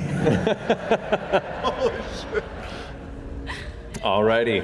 That finishes Jester's turn. Ford. Yes, I still have the whip attached to its foot, right? You do. Its foot. Or whatever the fuck it has. As an action, I can cause them to become restrained? If you'd like to. Yeah, I'd like to try and do that. Okay. So as you're kind of standing there holding it at bay, you invoke the whip, and it pulls you a little bit forward and the claw a little bit slightly towards it. As the whip begins to like almost extend and wrap around it. You see its body begin to be kind of rope tied along its midsection, and it's pulling against it. You are magically hog tying this creature. Hog tied. Yeah. So that's your action. Yeah, no, that's it. That's the end of my turn. Alrighty. No bonus, no, I'd love to give you a health potion or, do something else, but that's all I've got. Bo, it's your turn. Okay. We'll say that Caduceus is currently up here in its jaws. There you go. Just for visual aid, make it fun. No, not yet. How Fucking run. No, you've got the lightning gloves. You've got lightning gloves. I'm right next to her. Lightning gloves. I said don't hit it. It makes... Yeah, get to use those once a day. This feels like a long hiking trip. We could rest after this, we will take out my bow staff, though. Do a cool little flourish. Okay. And... You're still prone. Stand up. Okay. Ooh, but do that cool Arya move where she spins and jumps up and Yeah. Cool. You got it. Kind of a little, because I help myself up the rest of the way. So not as cool as I envisioned, sure. And then pop. Go for it. 2 attacks on it. Both natural 19s. Nice. Damage on the first one? I rolled an 8 on an 8. 13. 13 points of... And another 8. 26. Nice. Great, so whack with the staff twice. With each slam, the heat that bursts out of its body, you take 9 points of fire damage. Oh yeah, okay, please don't die. And 14 points of fire damage. Whoa. Okay. That's dangerous. Okay. That's 2, right? Yep. Still have your bonus action. I'm going to step of the wind. No, hit it again. No. I appreciate it. I will spend a key point to take the disengage action. Pop, pop. I cry a little. Yeah. Just go running full speed. You lost half your speed getting up, so you have 20 feet of movement left. Oh, what's your movement speed? 45 feet of movement. So yeah, I'll put you 25 feet. You can move away from it if you want to. Are you going full 25? Yes. All right. There you go. Just still, sprinting through. on the ground. Actually, technically, the snow. Well, I'd say it's melting around the creature because I go away from the melty bile. You got it. I don't. That finishes your turn, Bo? Yeah. Caduceus, you're up. You're also grappled and restrained, and you're not like, it's not darkness. It's bit onto your body, and like one arm and your head is sticking out one side, one leg is inside. You're kind of like pushed up and mangled. You can still see, but you're being flung around as it swings you side to side. What are you doing? Well, I'm torn. Bad use of words. That's Not bad. yet, you're not. This thing was looking pretty rough a while ago, right? You started to see it take damage. It's starting to look rough, yeah. Starting to look rough. That's so nice. I'm going to trust in my friend's ability to get shit done, and I'm going to cast what's that thing where if I hit 0, I go back to 1. Where is it? Is it Revive? Death Ward? Death Ward. Yeah, I'm going to do Death Ward. Okay. Where are you? I'm going to cast Death Ward on myself. Do you still have the... Go for it. That's Tal, do you still have the Periapt? The Periapt of Wound Closure? I do. I don't have to auto stabilize, but this way I don't, I'm conscious. Okay. All right, you got it. So Death Ward on yourself. You feel the Wild Mother's magic suffuse you and safeguard you from slipping into the edge of death. Excellent. And for my bonus action, if I have one, where are we? I can't do Healing Word on myself, can I? No, no, I can't do that. No, I'm just for fun, I'm gonna turn invisible to see what happens. Okay. The jaws are now chewing something. You got it. Going for whatever I got. Okay. Alrighty, then it's Caduceus' turn. Caleb, you're up. The bug is restrained, correct, from the whip? Currently, yes. Yeah, okay, so the cat's ire is going to drop forward, let go, and just shred the bug. Alrighty. So You also have advantage because it's restrained, yeah. Sorry, Bo. So at forward, you get pushed out of the way and drop like, oof. The whip kind of goes limp a little bit, and the cat's claw rushes forward, claws out. Go ahead and roll an attack, I believe it is. Is that what you're trying to do? Low roll. Both low rolls. Oh. It is a 15. 15 does not hit, unfortunately. Okay. The claws hit the back of its body. Unfortunately, a section of its carapace that hasn't taken a lot of damage yet. It scrapes, and you can see marks left behind, but nothing actually pierces into flesh. Okay, I am going to drag it towards me for some of its movement, and I am going to back away towards the player called Liam. Going to back away? Yeah. Alrighty. How much? Hey, let's go the full 30, and we'll put the cat's ire halfway between me and the bug. Okay, climbing up onto the rock, you lose a little bit of movement, and the cat's ire is going to shift into that space there. Oh, Sounds God. okay. Alrighty. That finishes your go. Not, you are up first. Gotta kill it. I gotta kill it? You have to kill it.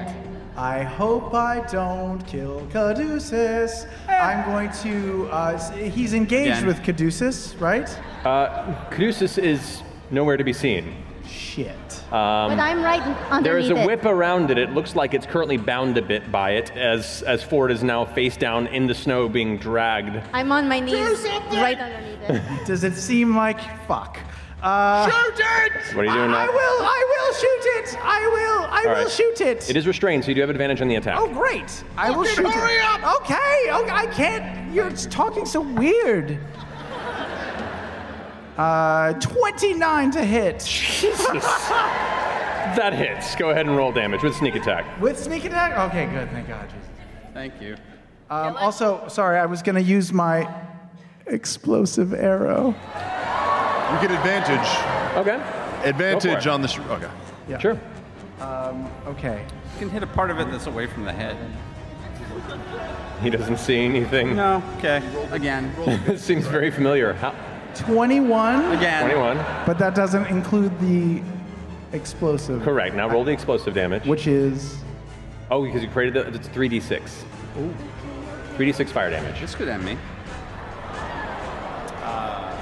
9 more. Oh no. All right, so the creature and Caduceus both take 9 points of fire damage. However, it's immune to fire, so the explosion has no effect on it. Cool. Cool, dude. Thanks, Sam. That's cool. Thanks. Okay, so just 21 points. 21 points of damage to it. And- Caduceus, you take 9 points of fire damage. Cool. All right. Are you alive? Yes. You don't know. As the arrow impacts and detonates, the Are you no longer invisible though, because you just took some more damage? No, I'm invisible till my next round. Yeah, the damage doesn't get rid of invisibility. So you see the explosion, the smoke emerge, the creature seems unfazed except for the wound that it took. Its jaw is almost clamped around this invisible space where you see kind of this burn mark and you hear a slight grunt of pain. Bonus action, fire again. All right, fire again. With advantage still? Or Yeah, no? it's still restrained. Okay, 24 to hit. That hits. Go and roll damage. That is 11 points of damage. 11 points of damage. It's looking to really hurt. It's looking to really hurt. The second one sinks into his body. It now is trying to find a way to escape. So that finishes your turn. I'll just use my movement to go huddle with Caleb. That's it. Alrighty. Hey, guys. Gets you up onto the rock with Caleb. On its turn, it's going to go ahead. Still restrained. It is restrained, but so are you. So it's just a straight roll. That's 28. It swallows Caduceus. Falling into its gullet, darkness takes you as the muscles constrain and burn against your body. You're blinded. Cool. What the fuck, man? And it's going to attempt to burrow again. Make a strength check for me. Thought its speed was 0. Hold that tiger. Thought its speed was 0. 19. So, from a... I'm considering this a contested roll because you're trying to grapple a huge creature with a 20-foot whip. So I'm considering it restrained, but I'm not considering its speed reduced to 0. I'm considering it a contested strength roll. It rolled a natural 4 plus 7, so it's an 11. So it attempts to burrow and dig in, and in spite of yourself, your arms still hurt. You kind of pull back and dig your feet into the rock and lean, and you can feel the tissue kind of... You take, I'll say 13 points of just internal damage as your arms are just tearing away from your body, but the creature does not move.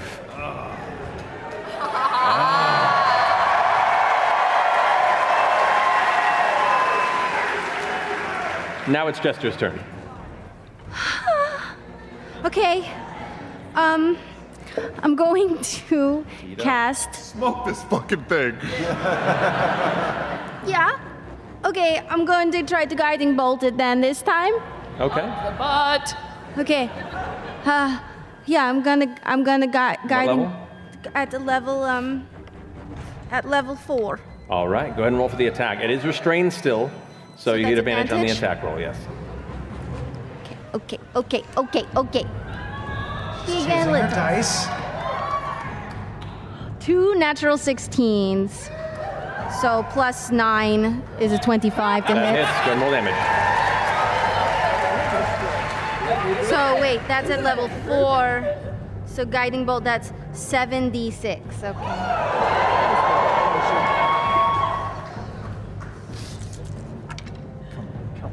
Come on.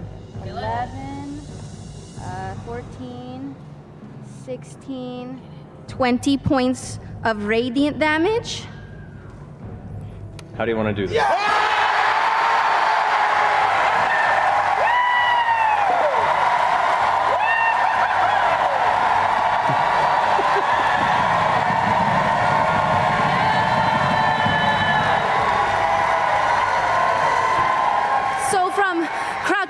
the ground with my hand raised up, I'm going to say, Traveler, I have so much faith in you right now. You're the most amazing person God I've ever met, and I love you, and please save us all. And I'm going to shoot pink guiding energy out of my hand. As you release your hand, you watch a bright, radiant doorway open right before your hand.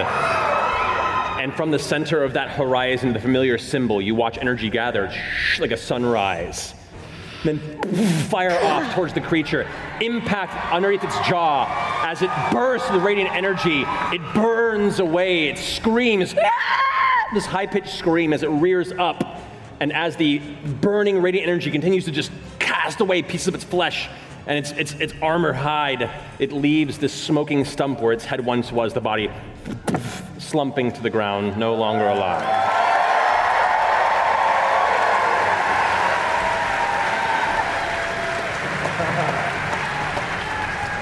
Get you a woman who can do both.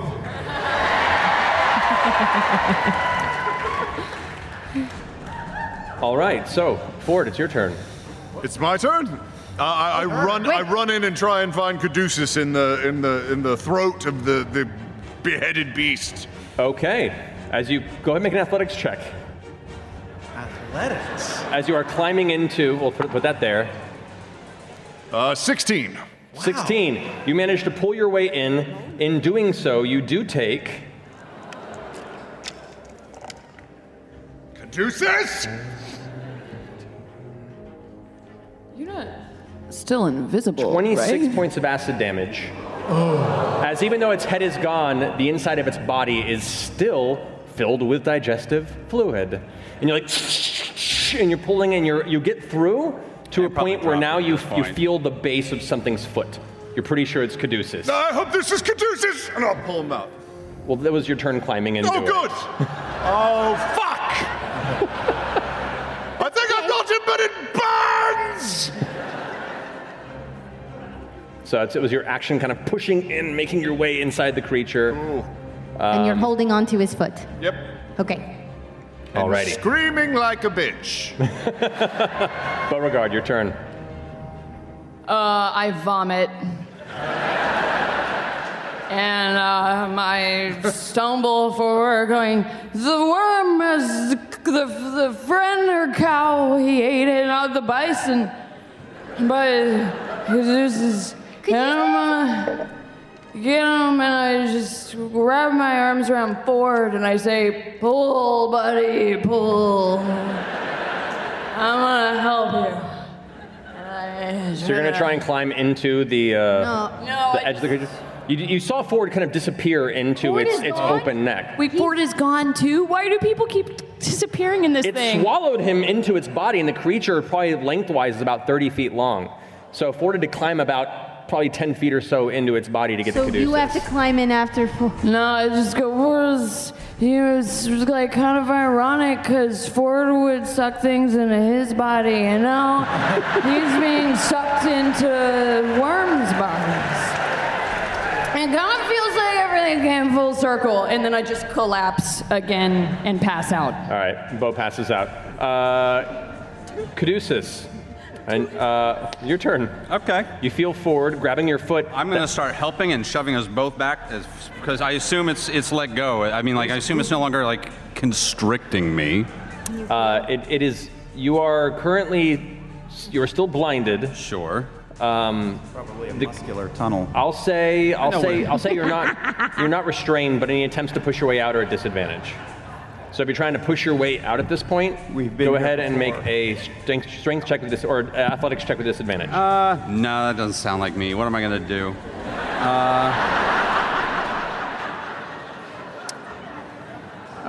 Let's. Heal yourself up so that I mean, I can heal a couple of us if we have to, but like, I know I'm getting pulled out, right? You feel something grab your foot, and you hear. All right, that's good enough for me. I'm gonna heal myself then for. Where's my cure wounds? There we go. I'm gonna heal myself at 3rd level. I know I'm taking his. I'll heal for the level 3. Okay. So I don't get to the parapet doesn't work on the. It's just on the. Yeah, never mind. So. Yeah, you just take. It's So these. 3d8 plus 5, I believe. That's not bad. That's okay. 15 points. All right, so Plus you heal 5? 15. Yeah, that's 15. I heal Okay. 15. That's your action. Yeah. Anything else? Let's see. Let me just do that. For bonus actions, I don't know if there's anything useful, but let's take a look. Yeah, bonus actions. No, I don't really have much. I'm just gonna yell out. All right, just keep pulling. I'm gonna try and make myself easy to pull. All right, so you're just gonna straight make it easier to pass a caduceus. Yeah. You got it. I am not claustrophobic. I'm cool with this. All right. Wow. Caleb, your turn. Okay, I see this predicament in front of me and say, oh my god, Vord like a sword and not by Ford. And the cat claw will move forward and slide 1 or 2 claws into the mouth of this thing, into the mandible, and rip away the bottom jaw and hopefully just tear down the front of its body and open it up. It's like the worst rectal exam. Just go ahead and roll damage. Ugh.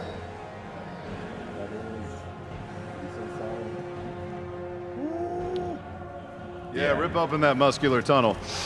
Yeah, do some good damage to that muscular tunnel. Yeah! What did you mean? Stick your We're talking finger about- into that. That is 20 points of rectal damage. Its jaw tears apart, the inside of it kind of burning away, the bits of gore slopping into the snow and sizzling and hissing as it begins to melt away into steam. You do see Ford's lower half begin to emerge from it, and you now find your feet actually getting some purchase on the ground. Oh, good. Not, you're up, or are you done with your turn? I'm holding my ground and waiting. You got it. Not, you're up. Oh, Anything? boy. I can see a foot. You can see the lower half of Ford now pulling its way out of the remnants of what its head once were. I'll run over and grab that boot and I'll pull. All right, go ahead and make an athletics check. Athletics. 11. Strange, I seem to do better than that.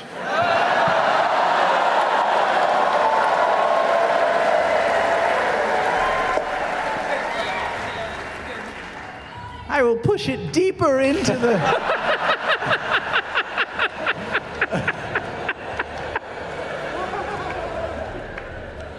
All right, so Ford, you get a couple inches out, and then about another couple inches get shoved back into the wound. What are you doing? Pull! I don't know how to do this. I'll just spend the rest of my turn drinking. Okay. Your head's in an esophagus. All right. Caduceus, at the top of what would be the corpse's turn, you take another 21 points of acid damage. Cool. I ain't bothered. You're dead? Nope. No. Oh. No. I'm fine. He healed All right, himself. Jester, your turn. I'm gonna run up and try to yank them out. Make an athletics check. Well, all right. At advantage because I'm really high on my kills. Nah. That's okay. I didn't need it. There's a 20. As Nod and Ford are struggling, Jester waltzes up and grabs the back of Ford's pants and just one big yanks both him and Caduceus out like some extremely aggressive birth.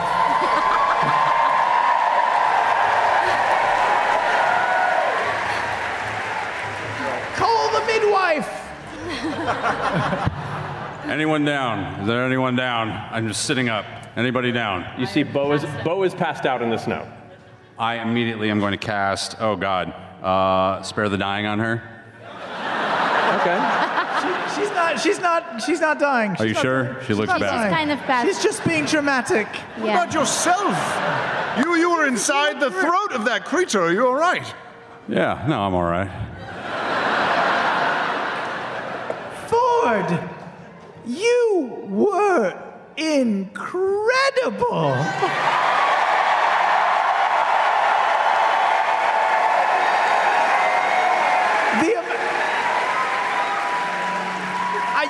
You were pulling that load with such torque. It was amazing. You had like 4 on the floor, and you were just. You are stronger now than you've ever been before. If I weren't married.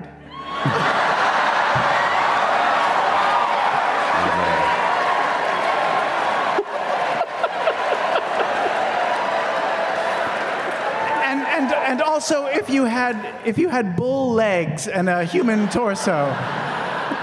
While this conversation is going on, the cat claw sort of disdainfully picks up the insect and drops it in the hole and just goes wham, wham, wham. Its body kind of awkwardly stuffed into the remnants of its hole. Oh boy. We need to heal. Yeah, I'm gonna sit down and start a prayer of healing if we got a minute. Also, we should take maybe like a short rest. Long rest, at least, yes. At least a short. We hiked for an hour? This was a few hours into your day. Okay. Like I'd say you got about maybe, say, half a day's travel. Okay. Short rest. Let's take an hour and just sit here for maybe an hour. I mean, we can. Yeah. Short rest? Long rest? I don't, well. I'm still unconscious. Do your thing, and then we'll see where we're at. Okay, I'm going to take 10 minutes to just do a prayer of healing at level 3. All right. Because we're burning through them today. And so that's, where's my other D8? There we go. Sucked. That's okay.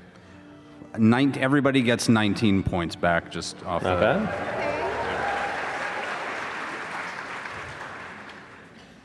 Still feeling pretty rough. Mm-hmm. We could make it. We could probably make it. Sure. We just run into another one of those worms, we all die immediately, So wait, no big deal. For just a moment, we were moving through the trees. It came from underneath the ground. Is there any reason that we should move up to the side of the mountain and take the mountainside around? That's not a bad idea, actually. But that's where the watchtower is, right? It's closer to it. We'd be out in the open, but I feel like those things could feel where we were coming from. That's really pretty smart, actually, I think. I don't know. You know, he sounds smarter now, too.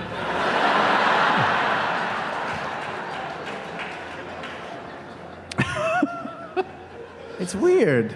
Everything you say, just say biscuit. Biscuit. Yeah, it's amazing. I want one biscuits now. Yeah. So the mountainside, is it worth it? Or do we keep going this way? I don't think we can survive another one of those without a long rest, so. I don't either.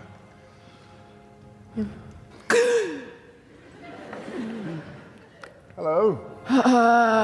Did you die too? Who all died? Raise their hand. So many died, Someone yes. So many. Everybody did, Bo. Yep. You were not All of alone. us died. Caduceus saved us all, thank God. Wow. If we take a short rest, we can heal up, though. Okay, we can short rest it.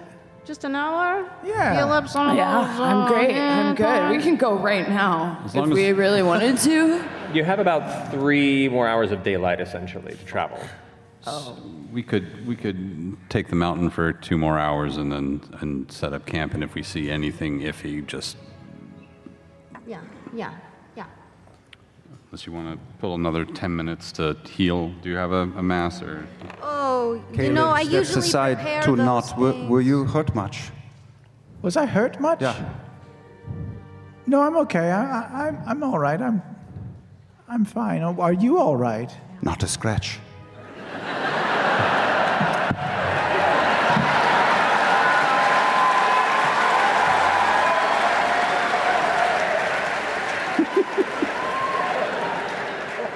I'm going to make a note of that. Give me one game. One game. I mean, I can cast Pass Without a Trace on us and try to be a little more stealthy, so maybe we can make less of a rumble as we walk across the grounds and stuff. It's a great idea, yes. Okay. There's I'll also do that. I don't have any healing spells other than Cure Wounds, though. I actually I cast Mass Cure Wounds, so that was a lot faster anyway. Yeah, you do know that Cure Wounds is like the healing spell, more or less. I brought her back. She died. I brought her back. Did you see that? No, I was fleeing. I did it. I also killed those fucking things, but no big deal.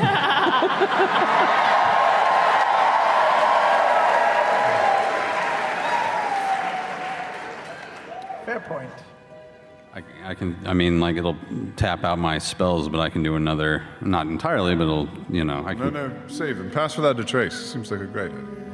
Sure. Should you pass without a tracing?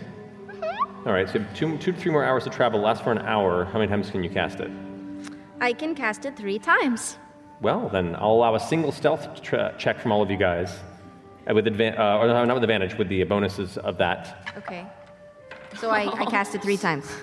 So you cast it 3 times in a row for 3 hours. So all of you go ahead and make your stealth check, and this will be for all 3 hours as opposed to making it separately for each hour. If you roll, just hypothetical. Oh, no. If you roll a 1, do you still get to add the plus 10, or do you still fail? It's still a natural 1. I rolled a natural 1. But it's an 11 and a natural 1. Do I get to add my stealth too? Did you roll at advantage? Yeah, add your stealth too. You didn't roll. No, Wait, it's not advantage. No one's rolling at advantage unless you have something that allows you to. Everyone gets a plus 10 because of the spell. Okay. Yes. So 20. 20. My stealth is plus with a 9. natural 1. Good to know. All right, Caleb. Caleb? 17. 17. 27. 27. 29. 29. 24. 24. Natural 20, so That was a light 43.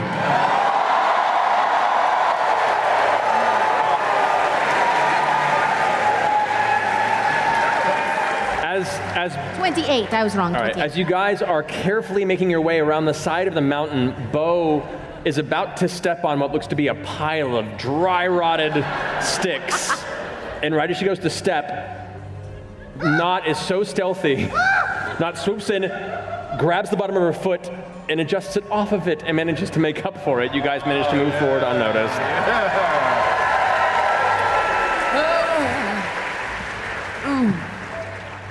Are you all right? You okay? I got you, boo. She doesn't die every day, you know. That's true, yes. Watch out for this. You didn't die, Bo. You just went unconscious. Yeah. All right. As you guys continue on for the next 3 hours, undetected, without issue, you eventually watch as the light in the sky grows darker and darker, forcing you to make camp. Are you making it on the mountainside, or the forest side, or right on the tree line? I would vote tree line, but I'll go with Ford. He's been very lucky today. Can you make your thingy, Caleb? I can, but you're not worried in the tree line about things coming up from beneath? I thought it was no. Oh, fucking nope.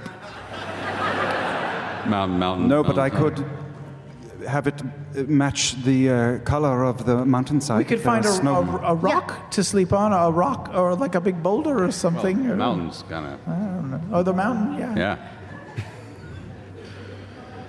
Fucking mountain. Well, we should check the mountain to make sure it's actually rock or granite and not like soil or something that could be burrowed through. All right. Yeah. All right. Who's checking for that? I will poke the mountain. Make a nature check for me. 9. Knot eventually finds what looks to be a nice solid patch of stone. Of stone.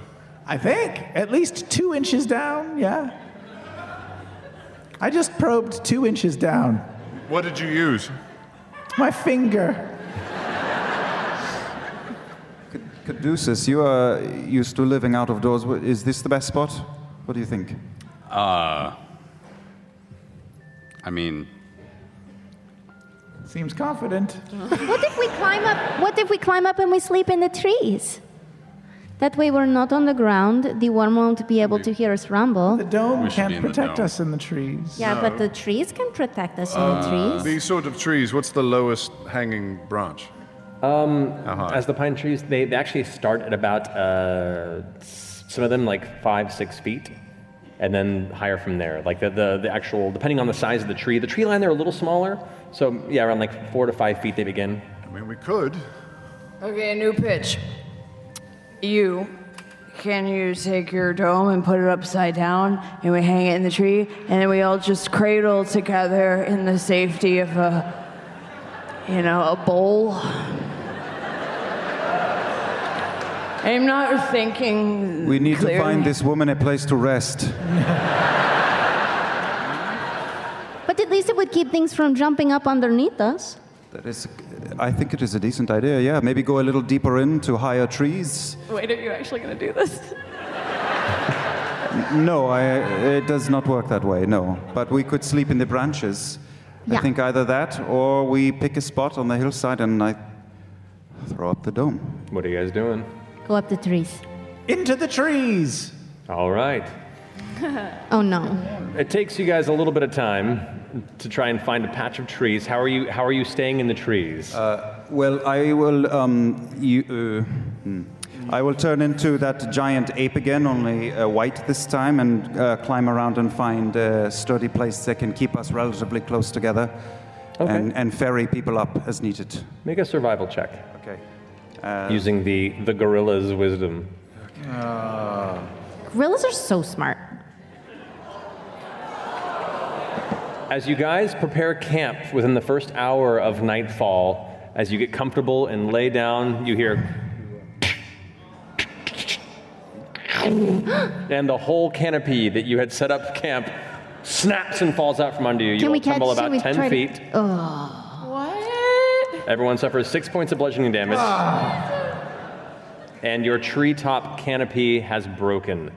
It has been an hour into night, and you could hear the various sounds of nocturnal creatures beginning to come out. Mountainside. Mountainside right now. Yeah, let's go to the mountainside. Right there. Yes, let's go, quickly. Caleb just starts cursing heavily in Zimnian and is pulling out his spell book and finds that spot and plants his butt down and starts ritual casting. All right. The hut. You guys eventually gather yourselves to this spot chosen. Caleb finishes his incantation. The dome encases you all for what hopefully is an evening of well-earned rest. As you all come to sleep, we're going to go and take a break. What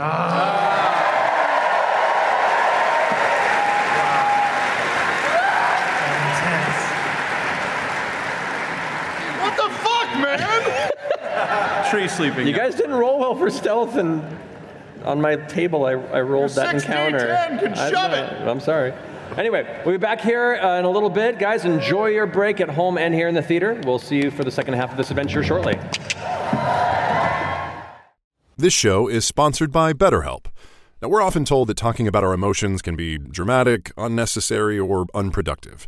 But in actuality, when you repress negative feelings, it can be extremely taxing on the brain, so much so that it impairs logical, productive decision-making. Listen, I am proof of this. I often am very overwhelmed when I look at my calendar and see a long, never-ending list of things to do, and I can just feel my brain wanting to shut down and telling me not to do any of it. But the minute I start to talk to someone about my stress and I can brainstorm the best order to go about my day, my task paralysis starts to disappear. So if there is something taxing on your mind that you need to try and talk out, try BetterHelp Online Therapy. BetterHelp is entirely online, making it convenient, flexible, and suited to your schedule. And to get started, you just fill out a brief questionnaire and get matched with a licensed therapist. Plus, you can switch therapists at any time for no additional charge. Get it off your chest with BetterHelp. Visit BetterHelp.com/criticalrole today to get 10% off your first month. That's BetterHelp, HELP.com/criticalrole. Everyone loves a good family mystery, especially one with as many twists and turns as June's Journey. Step into the role of June Parker and search for hidden clues to uncover the mystery of her sister's murder. Engage your observation skills to quickly uncover key pieces of information that lead to chapters of mystery, danger, and romance. Each chapter uncovers a collection of dazzling hidden object spectacles for you to solve. You can collect scraps of information to fill your photo album and learn more about each character. Plus, chat and play with or against other players by joining a detective club. You'll even get the chance to play in a detective league to put your skills to the test. It's June's job to discover the truth behind the unexplained death of her sister. June needs your help, detective. Download June's Journey for free today on iOS and Android. Being far away from family is never easy, and sometimes it's hard to fully catch up via texts or calls or FaceTimes. But one picture is worth 1,000 words, and with Aura Frames, it's never been easier to share your cherished moments with your long-distanced relatives. Aura is a Wi-Fi connected digital picture frame that allows you to beautifully showcase all of your favorite memories in one display. To set it up, all you have to do is connect your Aura frame to Wi-Fi and then use the Aura app to add an unlimited amount of photos and videos from anywhere in the world. With my family in the South and myself here in LA, I bought an Aura frame for my mom, and she is always so excited when I upload new pictures of my travels, my friends, my husband, and of course, any adorable pictures of our dog Omar. Right now, Aura has a great deal for Mother's Day. Listeners can save on the perfect gift by visiting auraframes.com to get $30 off plus free shipping on their best-selling frame. That's AURA frames.com. Use code Critical Role at checkout to save. Terms and conditions apply. In the business world, we often hear expressions like time is money and work smart, not hard. What these essentially mean is that the more efficient your operations are, the more work can be done in a shorter amount of time. So if your business is getting overwhelmed by too many manual processes, too few employees, and no source of truth, graduate to NetSuite by Oracle. NetSuite is the #1 cloud financial system, bringing accounting, financial management, inventory, and HR into one platform and one source of truth. By bringing all your operational tools to NetSuite, you can cut the cost of multiple business systems, reduce manual errors, and increase your overall profits. Over 37,000 companies have already made the move. Save time and money and see how you'll benefit with NetSuite. Backed by popular demand, NetSuite has extended its one-of-a-kind flexible financing program for a few more weeks. Head to netsuite.com/criticalrole. netsuite.com/criticalrole. netsuite.com/criticalrole. Why, hello there. This is Critical Role's resident art dad, also known as Liam O'Brien. We are continuously amazed at the artwork this community creates. That's why each Thursday at 8 a.m. Pacific, we share a curated gallery of submitted fan art over on critroll.com. If you'd like to submit your art for consideration, visit critroll.com/submit. And thank you to all of the incredible artists who share their talents with us week after week. And welcome back.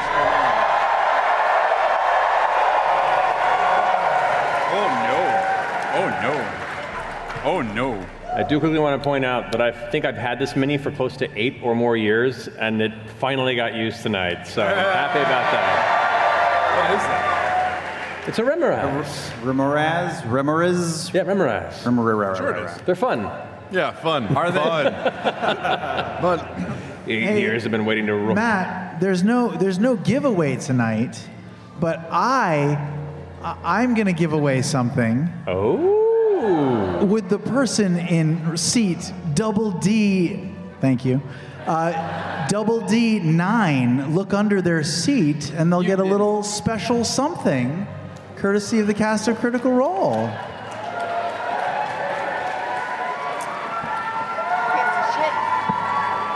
That's it. Wherever you are in the dark abyss before us, double D9, congratulations. Well done. Back in the bad seats. I mean, the far seats. I like balcony. Perfect. Oh. How'd that rest go? Oh man. Did we rest? Did we we took rest? a long rest. We took. You guys, safe within the dome created by Caleb, complete a long rest without issue. Go ahead and mark that in your character sheets.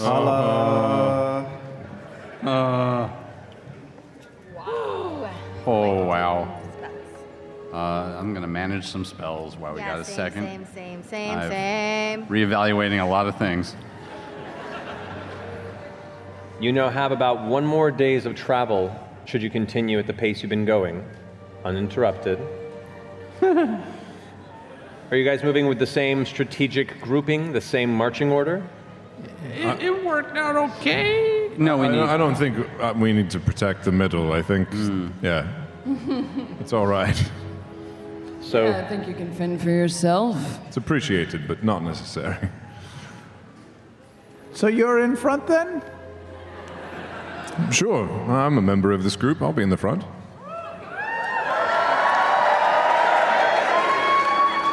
Who's in the front with Ford? Me. I'll be with Jester. Me and Bo. All right. Flanked by tougher ladies. Dun, dun, dun. Who's behind them in what order? Is it just the same, like 3 and 3, or? Well, I will be second to last, and I will cast Mage Armor. Alrighty, Mage Armor's up for 8 hours, buddy. Maybe, maybe. Who's at the back then, I guess? Is it going to be Caduceus, or? Yeah, I'll take the back, and I'll keep an eye out for things. So. Alrighty, so we'll put Nott and Caleb in the center, and then Caduceus at the back. Not and kind of like a reverse flying V. All right, so continuing stealthily. Now, what do we think? Because, I mean... We should be stealthy. Stealthy seem to not do that much, though. Well, I'll cast Pass Without a Trace on us as much as I can. How much can you cast it? Because you have about, I'd say, a solid 8 to 10 hours of travel. I'll start out as soon as we're down off the mountain. I'll cast it, and then just cast it a few more times throughout the day. Okay. So we'll have 3 hours of travel that will be stealthed, potentially. Okay. So 3 out of 8 to 10. Yeah. You got it. All right, so for the first couple hours of journeying around the rest of the mountain base... I'll wait till dusk to cast it again. Wait until dusk? Right? That's when scary things come out, is dusk. I mean... The fight you just had was during the day. Oh. I'll wait till around the same time that the fight happened yesterday. All right, so that puts you about 5 hours into your journey. Yeah, that's when I'll cast my third one. Okay. So that's your third one, you said? Yeah. So you're starting for the first hour. Yes. All right, everyone roll stealth with plus 10, please. Meeting this up into sections. Natural 20. Nice. 35. 27. 26. 25. 23. So first hour, you guys, like some trained Navy SEAL shit, make your way through the edge of the tree line, around the mountainside, down into the next valley. You can see the next large mountain pass ahead of you. You start making your way in there. Are you continuing for the second hour to continue those rolls, or do you want to? Yeah, let's keep with those rolls. All right, so mark off another cast of Pass That a Trace. Okay. You guys continue with that.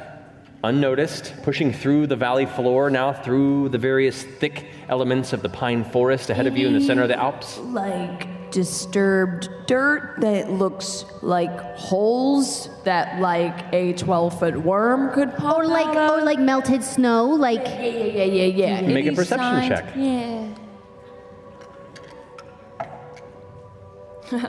Yeah. 12. Not yet. Third hour. Are you continuing, or are we? I'm gonna You guys wait. are now hitting into the center. I'm gonna... Oh. Like you're now beyond the first mountain. You're now down into the valley that leads into the secondary mountain. What do you guys think? Should we keep passing without a trace in this valley area? It's been Or should fine. we wait? I mean, I'll say personally, valleys kind of freak me out, so. So we can keep it up for this next hour, and then we'll be without it for 7 hours potentially. Okay. Third hour continues. You guys are now cresting into the very center of the low point of the valley. You're hitting the base of the trough. The trees are at their thickest. The forest floor is not as snow-covered as a lot of it has been caught up in the canopy, but it is a soft floor. I could it is use darker. up my third level spell slots and keep casting it. You can. Potentially. You can use higher spell slots to cast it again if you want to. Does it change when you use it at higher levels? No. No, it just gets used again. Yeah, all right. What Up do to you you. think? No? Okay, if you guys think Yesterday went great. We totally did. Yeah. So without? Without. I'm asking her, not you, not. I'm drunk. I'm gonna keep it up while we're in this deep valley. Okay, you thing. have about, I'd say 2 more hours of travel before you hit the base of the next mountain. So you could either expend 2 more slots or just 1 and then roll again as you pass around the mountainside. I'll use 1 more and then we'll roll again. Okay, so pushing now, you're about halfway through the day's journey, just cresting past that, you guys begin to hit the turn up of the rock formation to the base of the secondary mountain. Which direction are you traveling? Right. To the right. To the All right. right, you continue onto the right side, coming around the mountain. Everyone make a new stealth check without the plus 10 bonus, please. Hey. All right. Yeah. 17. 24. 21. Natural 20, 21. 18. 23. As the clutching shadows of Jester's magic fade, you all, still keeping in step with Nott and those of the party who are a little more deft at avoiding being seen or causing a ruckus, as a group, you still manage to make your way through the final bit of the forest line up towards the second mountain around its base, and you continue on. Do you want to continue with that stealth roll? I'll have one more roll for the last bit of the day as you come around the edge and begin to hit the next valley beyond. I mean, yeah, I don't think I'm going to cast it anymore. Okay. Now, since right? I need 2 people to make perception checks for me. Who's keeping an eye? All right, so both of you guys roll perception checks.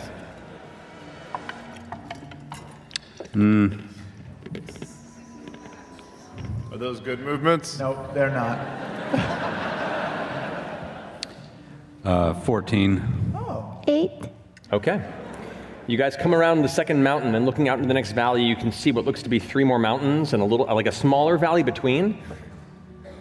And you're not quite sure which direction to go towards which one of these mountains. Southwest. Which way is southwest? Well, that way is north. So southwest is that way. So we keep going southwest. Yeah. Okay. Following Caleb's lead, make one more stealth check as you guys push into this final valley. Hey. Not good. Caleb? 11. 24. 4. 18. 13. 20. Alrighty. Oh, I don't Sorry. Tarask. No. Oh, should I mention that we are walking without rhythm? Does that help? Does that? Wrong universe. Damn it. Worth a try. So, as you crest through the base of this final valley, heading in the southwest direction that you believe Caleb is properly sending you towards, not as quiet as you had hoped. However, you do manage to come upon the outskirts of what looks to be a campground. You can see a little bit of smoke, not black, but almost like a white gray. So it's been burning for a while and is towards the end of its cycle as a fire. Any sign of what kind of camp? Like Summer camp? Trolls, summer camp, space camp? It's not a space camp. You do come upon what looks to be a cluster of stones set around a fire, but it's now embers left. The snow around it has melted for the most part, with elements of slush and ice that have kind of just slightly gathered around the outskirts of it. You can see a bit of the underbrush poking through. You can see elements of the floor around it has been mussed and shifted, like there were bedrolls and other things set up in that space, but have since vacated. What about footprints? Do we see any footprints? Make a survival check. Okay. And vacated, no tents, no nothing like that. 15? 15. You do see some elements of the brush that's been pushed down through weight in a rhythmic pattern in multiple places, and they all lead loosely in the direction you're traveling. You said there was a circle of stones for a fire? Mm-hmm. Could I make an approximation of how long it's been since the fire went out? Sure, make a survival check. Okay. 16. It looks like the fire was meant to burn through the night, and is down to its embers and has been probably in embers for the past 3 to 4 hours. So the fire, you're not sure when the people left, but the fire itself has not been a useful fire for that long. Yeah. And you said the footsteps are going in the direction loosely that we're traveling? Correct. And do the footsteps appear large, or we're too far away to know? They look medium-sized creature. Can we scan the horizon, see if we see any creatures in the distance, looking, or... You are in the center of the heavy forest right now, so there's no horizon to look at. There are treetops, tree trunks, and a little bit of the sky above you. You can see past the canopy that's barely visible other than directly above you. Can you climb a tree? Bo, I'll race you to the top of a tree. Deal. I go. I'm going too. Instantly. I'm instantly going. Acrobatics checks for both of you.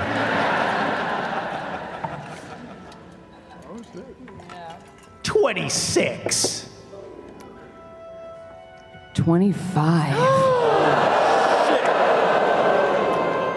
I'm gonna do some parkour shit. I take my staff and I jam it under Knot and I try and trip her off the tree. Make an attack roll. Sorry.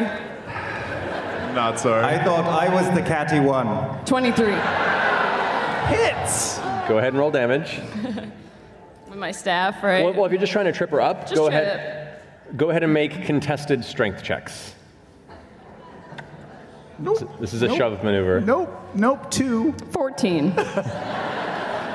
As you're getting up to the top and you're getting ahead of Beauregard, you have to just leaping up these trees, catching from the side. Suddenly, there's a crack, a flash of white as a staff hits you right in the shoulder, and your fingers lose the grip on the tree. Bo makes it to the top. Go ahead and make a dexterity saving throw for me, please. Am I falling? You are about to be falling. Unless dexterity save or Yes. check? Saving throw. 14. 14. You catch a branch, but Bo has gained a 10-foot lead on you. Mage hand pulling her hair.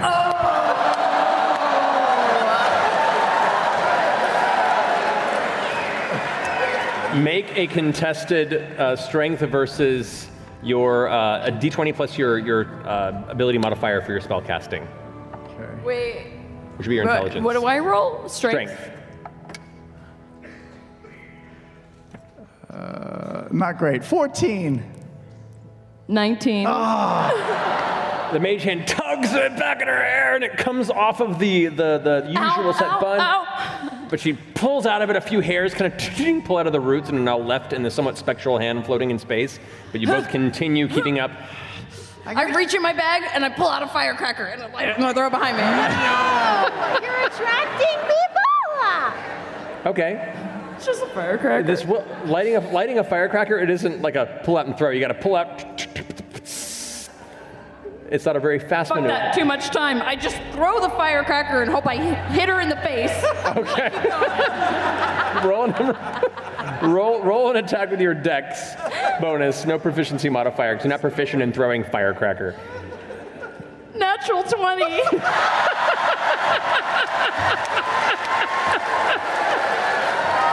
This is the dumbest shit. Oh my God. Of course now. All right, you take a firecracker to the face. You've certainly lost your lead. You guys are now neck and neck between the two bits. I'd say you guys both together have one more push up this tree. I'm going to shoot her with my gun. Okay, make an attack roll. Step of the wind. Attack is 21 to hit. Hit you, bitch. All right, roll damage. I'm aiming for her ass. Roll damage. I am shooting her with a gun. This isn't with your crossbow? This is with my gun.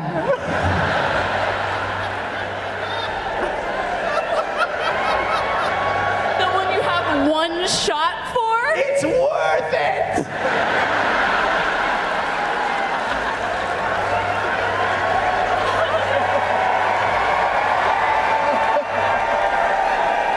All right, go ahead and roll damage. This is what Percy has wrought. Oh, roll damage? Yeah. Okay, where's my D10? D10 plus dex modifier. 14. 14. Okay. Pointed. Does that slow her down at all? She's got a bullet in her ass. Yeah, okay, so she takes it if she wants to and continues onward. Yeah. Right in the ass. Not expecting you hear the explosion sound of the gun firing and a sharp pain in your butt. Oh, Shit, God. probably should have deflected that. I immediately started scanning the... Oh, that's right. I forgot I could catch bullets, but it was in my ass. I know. And you learned a valuable lesson. You kind of did catch Clench. it. Yeah. You did. That's true. Hot pocket.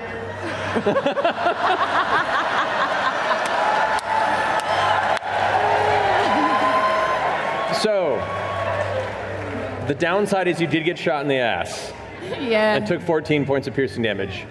The bonus is with Step of the Wind, you make it to the top first.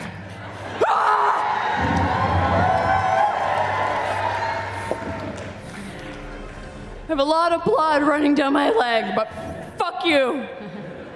I win. It was a fair race. It was a fair race. I shake Nut's hand. All right. And then I let her go.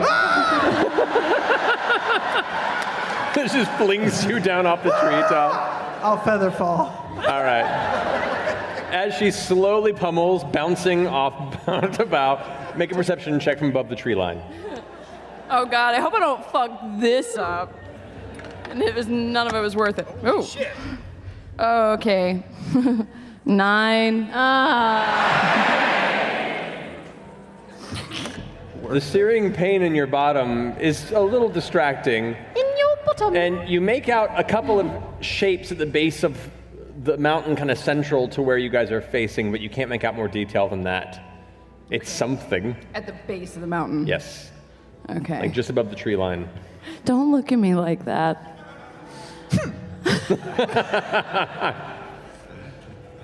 You guys all gather again at the base of the forest. Beauregard conveys the inkling of information that she gleaned at the top of the tree. Are we scanning amongst the trees, seeing if anything was attracted by that giant ruckus? You mean the extremely loud gunshot that echoed through the entire forest? Oh, I'm paying attention. Yeah, roll perception check, both of you. Sorry about that. Oh, for 12. 14. 14, okay. You guys don't notice anything yet. We should. Maybe we should just keep going fast. Maybe we should just keep going. Are you going full pace or are you going stealth? Full pace. I wanted to, before we leave, I want to cast Detect Magic while we were at the little campsite. Okay. You cast Detect Magic as they're having this brief discussion. While they were running. Yeah. Right. Nothing catches your attention in this space. Cool. All right. Let's just go. Mm-hmm. Our race caused a bit of a ruckus, Bo and I. Really? Yes. So we should probably just hurry as fast as we can. Yeah, we'll just. So we run the last bit of the day. Sure. Okay. Sorry. Sorry. Sorry. All right. For the last few hours, you guys continue pushing on unstealthily at a full run. As the light begins to darken in the sky, the elements of dusk begin to slowly settle in. You hear it.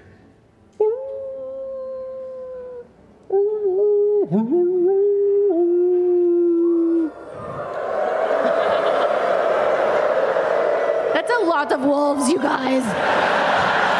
2,000 wolves. That's a lot of fucking wolves. They're getting louder and closer. From behind us, or Can you? From behind and around you. I'm going to use thaumaturgy to start a big earthquake behind us and start trying to scatter wherever I hear wolves. Okay, you make a mild rumbling sound as it is a cantrip. Yeah. I mean, it's got a thing to like shake earth, so It does. It shakes the earth a little bit, like under a person. Sure. You fake some worms. Fake some worms. Anyone else do anything as you guys are running? All right, you guys are running.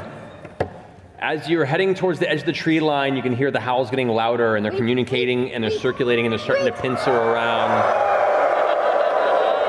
As you rush up through the edge of the tree line, you can see now ahead of you, it looks to be a dozen or so stone towers rising out of the snowy mountainside, about 300 or 400 feet above.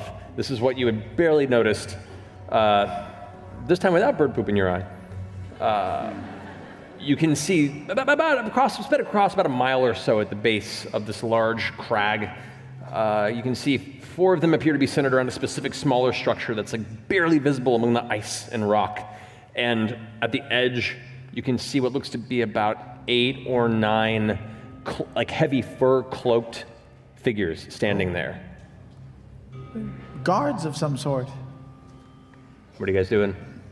Well, the wolves are still howling behind us, yeah? Yeah, and they're getting louder and louder. Guys, it's okay. Caleb is a werewolf.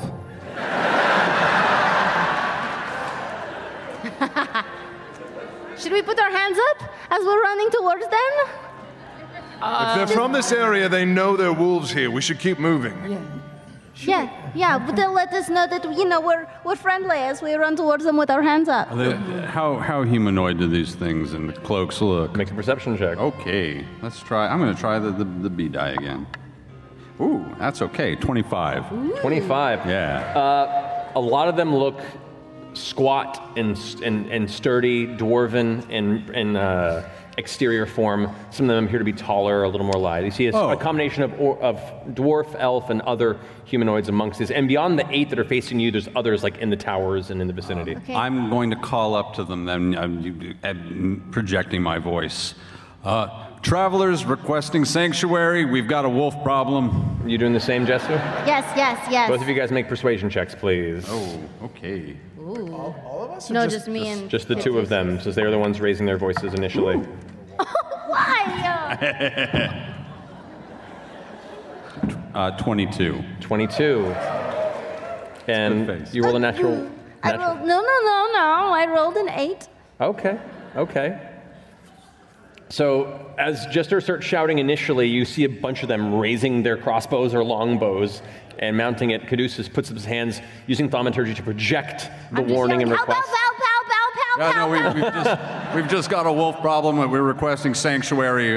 Hello? You watch as all 8 of them fire, release their arrows in your direction. Whiz past you, and you can see as a group of wolves begin to emerge from the tree line, some of them get knocked back. They go ahead and reload again as you guys begin to approach. A second volley, and you can see about a dozen or so of these large wolves, similar to the ones that you guys had encountered in the first battle, charging, and a few more get hit. Eventually, they begin to split off and recoil back towards the comfort of the forest. Either they're friendly or they have terrible aim. Either way, we're pretty good. Yeah. As you guys rush up to meet them, you can see they're all pretty haggard.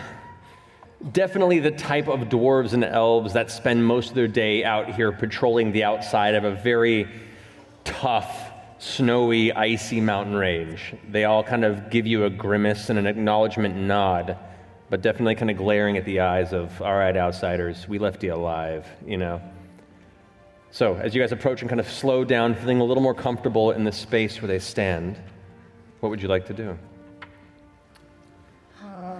Oh, hi. One of them kind of steps up, you can see, pulls his hood back a bit. This is a male dwarf. You see long, tangled black hair, big bushy beard that's just like at the front of his face. You can't even really see his mouth. The mustache and beard kind of merges, so he just talks. You can see it move, and a voice emerges from somewhere within. He just goes, "Hail! So, travelers, what's your issue? What are you doing here?" Blessings be upon you. We're here for Dolgrim, right? Yeah, where we were hoping we're looking for someone. Dolgrim Smeltborn? You're looking for a Smeltborn? Aye. Yeah. Let me look at you. And he kind of walks over and begins one by one inspecting each of you. Goes up to Ford and kind of like grabs the armor and suits you up and kind of looks at your face from side to side. He's harmless. Walks up to Bo, kind of looks her over a bit. I was shot in the ass. It's not because, yeah. Looks past Caleb and Nott. Looks at you, kind of like, You come with a goblin? Oh, She's fine. a really sweet goblin, mostly drunk. Do you want a drink? I'll offer my flask. I like this goblin. Well done. All right, just be careful in there. If you're looking to get inside, just tell the guards that the senior Glassblade Beerat said you're okay. Mention the Smeltborn name, that'll at least get you in the gates. Don't cause any business. That's funny. I don't know. Did he say senior Glassbeard? Glass plate? Glass blade? Glass blade. It's a cool name, by the way. Glassblade. Glassblade. Glass blade. It's more of a title than a name, but thank you. Wait, glass blade. We're all glass blades. Well, I mean that. Glass blade. Not really. Yeah. Glass. Yes, that's what I was getting at. Blade. Wait a minute. I feel like you're reaching. Can I again. look at the guy and be like, is it like green? What responsibilities does the We title don't actually come fight with glass, it's just a name. Where did it come from, though? Do you know? I don't know, I'm not a historian. Okay. It's a You cool think name. I'd be out here if I was in the books? No. Good, get inside. Puts his hood back up, takes out a piece of jerky and kind of rips it in his teeth and walks back to his patrol. The other ones are kind of watching you, their hands on the sides of their various weapons, kind of shrug their shoulders away, and they go about scattering amongst the perimeter, keeping an eye out in case the wolves try and circle back. For the people who are out here who read books, do I know what a glass blade is? Make a history check. Oh yeah. 25.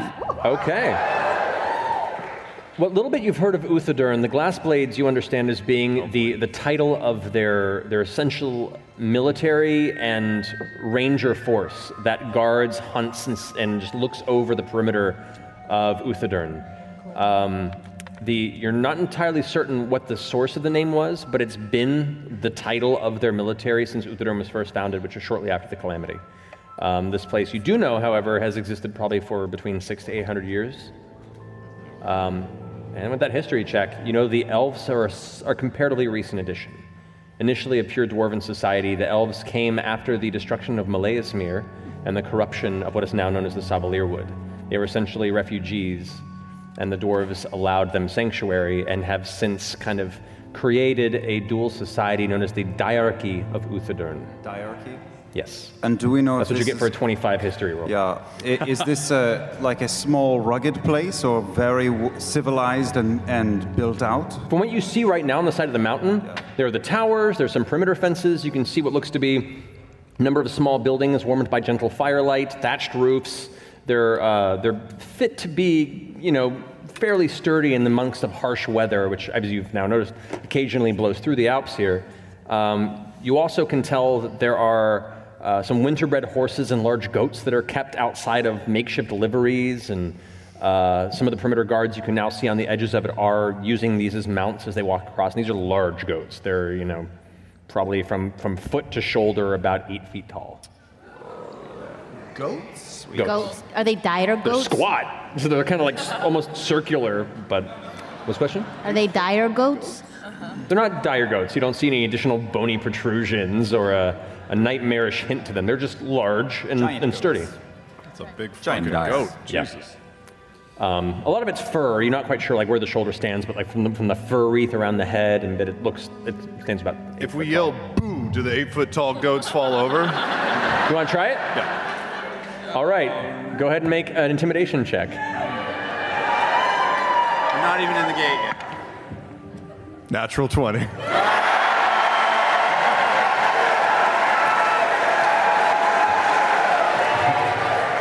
Now I'm lying on the cold, hard ground.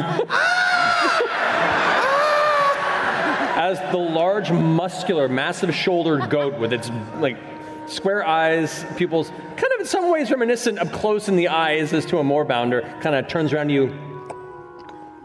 What do you do? And it bolts in the opposite direction, slams into the side of the gate. The gate splinters open, and it begins running out along the side of the mountain. A couple of other goats begin to follow the opening space, and a bunch of the glass blades begin to rush off to try and get them back into the fence.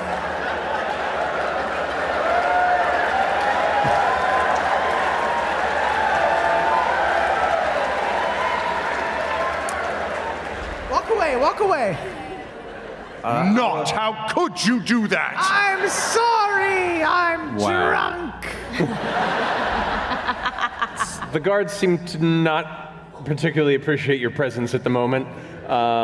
Looking around, you do see what looks to be almost like a large, heavy gazebo-type roof structure in the center. You must face the gazebo alone. You can see beneath the roof of it, there is a wide pit where the snow and the ice and the rock tends to give way, and you can see probably 50, 60 feet across from side to side, just a black circular opening that descends deep into the mountain rock. Huh? Are there stairs? Do you approach it? Yes. Wait. Yes. I mean, this is Uthodurn, right? Yes. Okay. We're assuming. May or may not be. You haven't asked the question. Seems like the outskirts. Are we in Uthodurn proper? One of the guards that passes by, you see an elven man, hood still up. It's interesting. The features are pure elven, but you see what looks to be elements of kind of a reddish-brown beard that has emerged from the chin, and kind of looks at you and goes, "Aye," and points towards the hole. Oh, it's down there. Down below. You glance over and you can see, now that you're getting closer, there are numerous spiral staircases that descend down, about 15 feet wide each, that continue on. There's railing around the outer edge, and you can see there are guards posted there as well, keeping an eye on anyone going in and out. Uthodurn. Earth down. Maybe it's like, maybe? I don't know. It's Dwarvish. Yeah. I actually speak Dwarvish. Yeah? What does it translate to? What does it translate to? I'd say Uthodurn translates roughly to the new under salvation. Well, you see. Let's go. So, you guys continue down this spiral network of staircases that descend for 150 or so feet. There is railing on the edge to make sure that nobody plummets in, because the center of it is an open pit that just falls straight through. Well, that's a refreshing change of pace.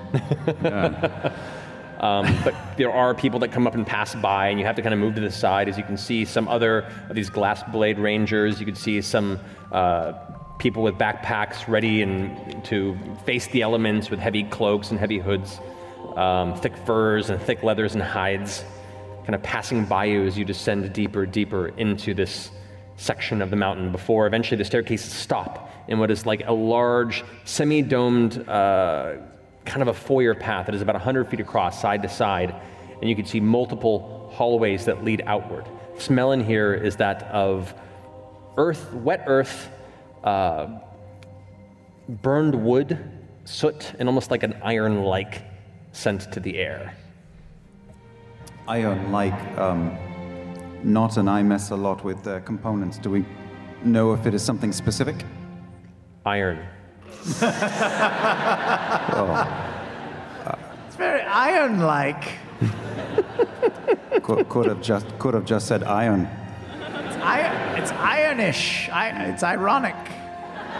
What's the difference in the temperature from where we are now to where we were? Much warmer. As you come down and you've made your way down the stairs, you get the sense that you're starting to sweat a bit beneath the thicker clothing that you've used to make your way through the open, snowy wastes of this mountain range.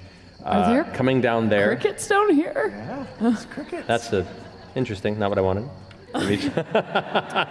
Careful. There's dire Under crickets New everywhere. Salvation, Cricket Haven. All right. So what I was looking for was not cricket sounds. Apple bottom jeans. Fur. Don't you dare. Nope. There it is. That's what I wanted. Thank you for your patience. All right. So, coming down into this space, you can see it opens up into, on each side, it looks to be pockets of almost barracks built into the edge of this, where you can see numerous glass blades are currently at watch or heading into buildings built into the side of this large dome. You can see little balcony pathways. You can see areas of the outside where different weapons and large bells are situated and placed up and hung against the side of the wall. There is a very wide opening, kind of a front of you and to the left, that seems to open up into a city.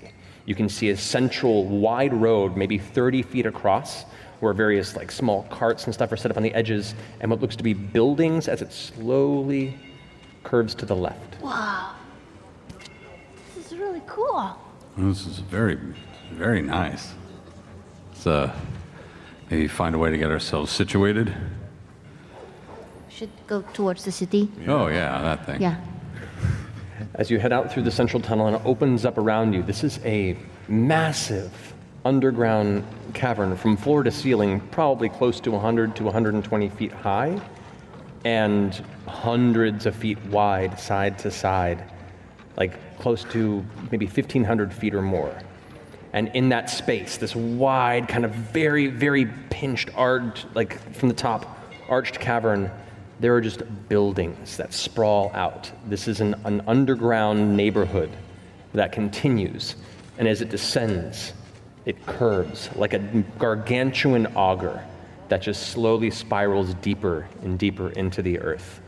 You can hear all manner of voices shouting and laughing and making comments and aggressive grunts as various individuals are coming through carrying large, looks like mine carts filled with freshly mined iron and other minerals from what looks to be mining works off to the far right that encompasses a heavy side of this entryway. To the left, you can see other residential buildings, which is interesting because along the base of it, you can see more squat, heavy stone buildings and then built up against the wall, kind of curving up as the cave meets the edge of its sides. You can see almost more elven-based homes. And in this kind of weird in-between, you can see where the merging cultures between dwarf and elf, classically at odds or at least very, very dissimilar lifestyles have kind of come into this symbiotic existence together. And they're amongst the people of Uthodurn. While primarily dwarvish, a lot of elves walking through, elven children, couples of dwarves and elves, and dwarf and elf together. It is a complete merger of the societies. Wow. So it is possible. As we see the landscape moving down and to the left, you said the entrance into this area was a circle in the ground. Right, it was like a spherical dome that the staircases came down with, and then you had what looks to be elements of barracks that went off to the sides, and then one central opening that opened into this neighborhood. Does the cavern look like it's circular, and that it moves down like as if it was an enormous tunnel? As if it was a large tunnel. You can see it's roughly hewn, and there are numerous pillars throughout that rise up to meet the ceiling to both maintain the weight and kind of give this grandiose, almost massively scaled grand hall feel to it as you see people pass through deeper into the city. I mean, we should move forward, yes? Yes. Yeah. Do we want to try and find a place to stay? Or? Yeah, maybe find a base of operations and start asking questions there and work our way outward. Bo, you speak Dwarvish. Maybe you should chat up a local. Is there a... yeah. Okay. I just, I would like to point out that it was just in class. My teacher who taught me this was actually Elvish. It was super ironic now that I think about it. So I haven't had a lot of practice with it. You'll be great. Okay. I find a friendly-looking dwarf guard person. Are the glass blades noticeable amongst everyone else that's walking around? You do see a few, but they're mostly just patrolling the streets, as would a town's guard you're familiar with in the Empire or Zalezo would on the Menagerie Coast. They seem to be more centrally relegated towards the entrance in places where conflict would be more of a defensible position of conflict within the city. But they're scattered about. Otherwise, you see other folks across the town, dwarf and elvish, and occasionally other folks as well. You see the sporadic human, the sporadic half-orc. They're not purely dwarf and elf, just primarily. What about smokestacks? Anything that would denote like a fire or something? You see a lot of firelight throughout some of the homes and abodes, but what you notice is a lot of the buildings that have that are clustered around the base of these large pillars. And the chimneys almost are built in a slant that merge with the mountain itself. Nice. So these pillars not just act as base pillars, but seem to be in some sort of a funneling exit for the various bits of smoke and soot that are built up through the various works being done here. Cool. So you look around for, who do you want to talk to? There's like a regular townie? You want to talk to one of the glass blades? What are you thinking? Yeah, I'll look for a glass blade that just looks like he's on patrol. Okay.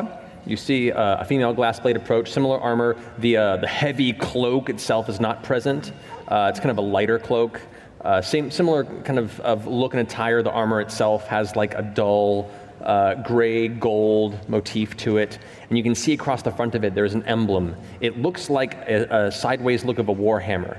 One half is white, one like the the hook part of the warhammer is white. The front, the blunt edge of the warhammer is black, and where they merge, there is a center. It looks almost like a yin-yang where the two colors are opposite, kind of symbolizing the merger of the two societies. Okay, yeah. Hey, how are you doing? You see she walks in.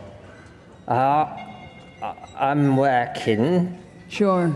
We were just curious if you could point us in the direction of a local tavern or an inn, somewhere we can get some food, maybe some rest. Here on the volition desk, take the Auger Trail down about maybe 5 or 6 blocks and you'll see the Broken Stool.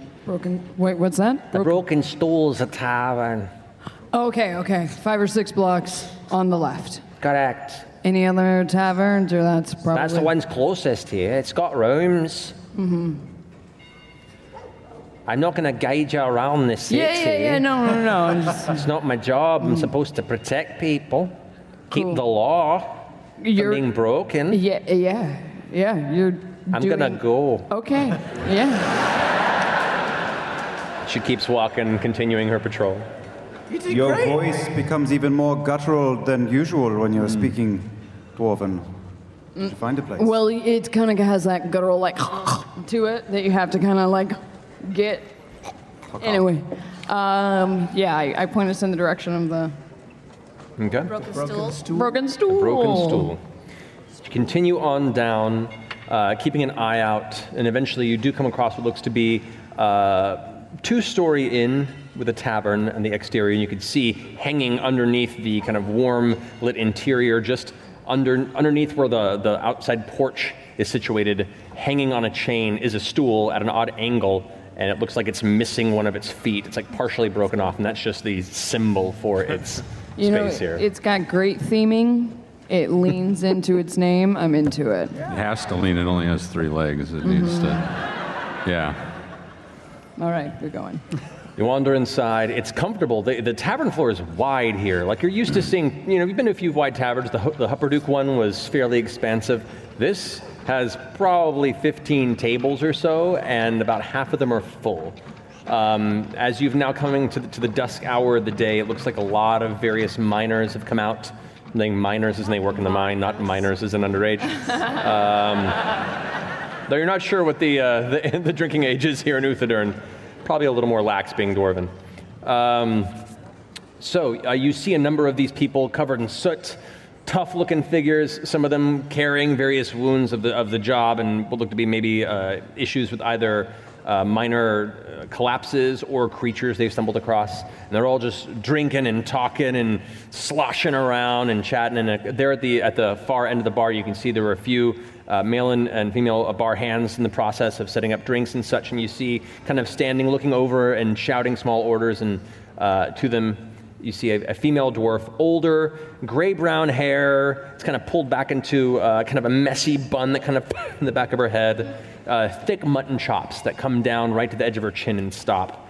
And looks like a series of scars across her chin and the edge of her clavicle.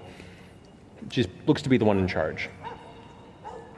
Excuse me, is it open seating or do we need to put in for a table? Yeah, you can certainly find something. Go for it. Take your bites. Sit down. Thank you. Of course. So this is your group here, eh? Yeah, this is my posse. They're rolling with me, Just getting drinks? Are you getting food as well? Food, drinks, and you wouldn't happen to have any rooms? We could probably squeeze 2 rooms in there if you don't mind sharing, huh? Yeah, we're cozy. Yeah, we're all right with that. All right, I'm Luda. What's your name? Luda. Beauregard. You gotta work on your sounds. Luda. Okay, I'm fine. Yeah, I am new to it, so if you could just... I could tell. I'm not judging. Actually, it feels nice that you're at least putting some effort into it. Thank you. Not just assuming. Luda. Aye. I'm Beauregard. Pleasure. Where are you from? You don't look like you're locals. You're all wearing some strange clothing. Yeah, we're traveling from Rosanna on a little bit of a mission. Don't know what that is, but good on you. Okay, good. Just passing through. We actually just came from Kravenrod. You went to Kravenrod? Yes, the fucking volcano. What's the find there? An entire family of people, it turns out. Weird. Yeah. I hope it went well, your reunion. Anyway, you want rooms? I got 2 rooms. They're looking over here. Looking for the this would be per room 5 silver pieces a night. I toss her a gold and just... Look at that, exact change. 2 rooms, here's your case, pass over. What's the local beverage of choice? Ale? Dope. Can we have a round over there? I think we can manage. He goes ahead and gathers up drinks. You guys find a table and you kind of, after an exhausted journey, making your way to Uthodurn, you kind of sit around. Ale is provided, drink is provided. You have rooms for the night. What would you like to do? Should we talk to the locals about Smeltborn or anything else? Yeah? Smeltborn, at the very least, we should Does start. anybody speak common? I mean, I do. Oh. Yeah. I think she meant the locals. Caduceus, do you know where Dolgrim Smeltborn's place is? Not off the top of my head. Okay, maybe we should ask somebody else then. That's fair. Are people speaking common, or are they all pretty much speaking Dwarven and Elvish? Actually, no. I mean, there are conversations in Elvish, there are conversations in Dwarven, and there are conversations in Common. Okay.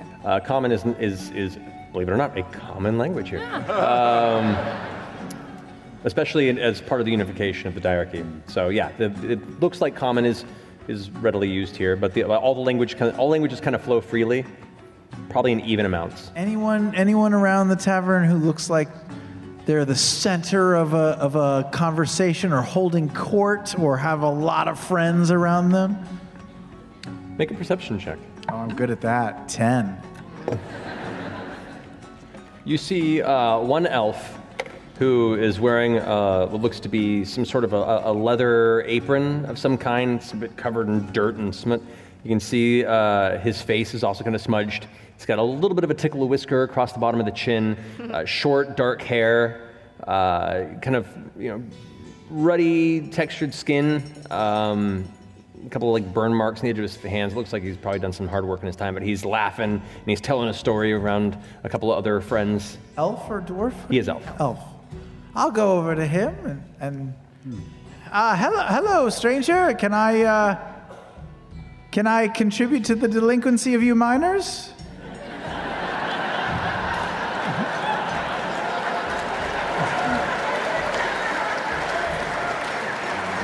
The whole table stops talking and laughing and turns and looks at you. Can I buy you a drink?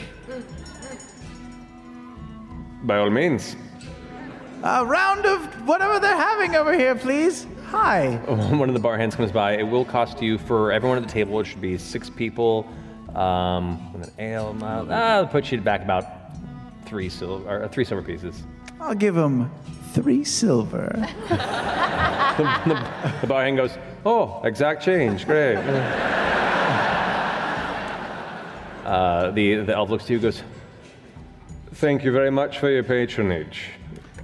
We are just new. Me and my friends are new to town, and we were wondering if any of you lot could maybe give us some tidbits about your fine village here, your town, your city center, your capital. You saying you're not from around here, Goblin? No. Funny. I wouldn't have guessed. Yeah, that's fine. The round of drinks. I'll tell you. Welcome to Uthodurn. The central road here is the Auger Trail. It wraps around multiple times. On the way down, there are 3 discs. There's a Volition disc, which you're currently in. Volition? The Volition disc. Volition disc? That's the top level. It's kind of the oldest of the regions. Houses most of the citizens. Following that downward, you come to the secondary, which is called the Deliberation disc, or the Liber disc for short. That's divided by a series of wide pillars and lofty, heavy steel gates between them, utilized with their means of protection in case warfare ever found its way here, so don't worry. Heading past down the Deliberation disc, there's my notes. The Grand disc. That there is the bottom disc. End of it's where a lot of the rich folk live, right there on the cusp between that and the Deliberation disc. the base of there is where the Ludenbrock mines are. That's also where the Grand Cass Citadel is. That's where most of our town is, lawfully taken care of, I guess you'd say. Looks like a frozen tornado. It's kind of crazy. Wow. You are amazing. Thank you so much for that information. We're looking for a fellow named Dolgrim Smeltborn. Smeltborn. So that's Smithy, right? Yes. Smithy, right? If I recall, that's probably, it's on the deliberation disc. Can't recall where exactly. I haven't been there myself, but I've heard about it, so you can go ahead and look. It's a little ways further down, maybe about hour and a half walk. Just for giggles, is he telling the truth? Make an insight check. Cool. 21. 21. Whispers. Guys, the D&D Beyond presidential campaign has come to an end. I can't wait to claim victory. I take out my dagger right now. Just kidding. Okay. Can we all see who Nott is talking to? Yeah, and you can see across the table, and you notice this too. They seem charmed with this little goblin that came up and bought them drinks and is asking about the town. And you get the sense that maybe goblins aren't very prominent up north. There's less of an immediate judgment here. I like it. Caduceus. Yeah. I did what you always do. I just went and told the truth and was nice, and they were nice to me. That was very impressive. I actually was watching all of that. That was really good. Yeah, it felt good. They didn't like throw anything at me, and I think if I play my cards right, I might be able to steal from them later.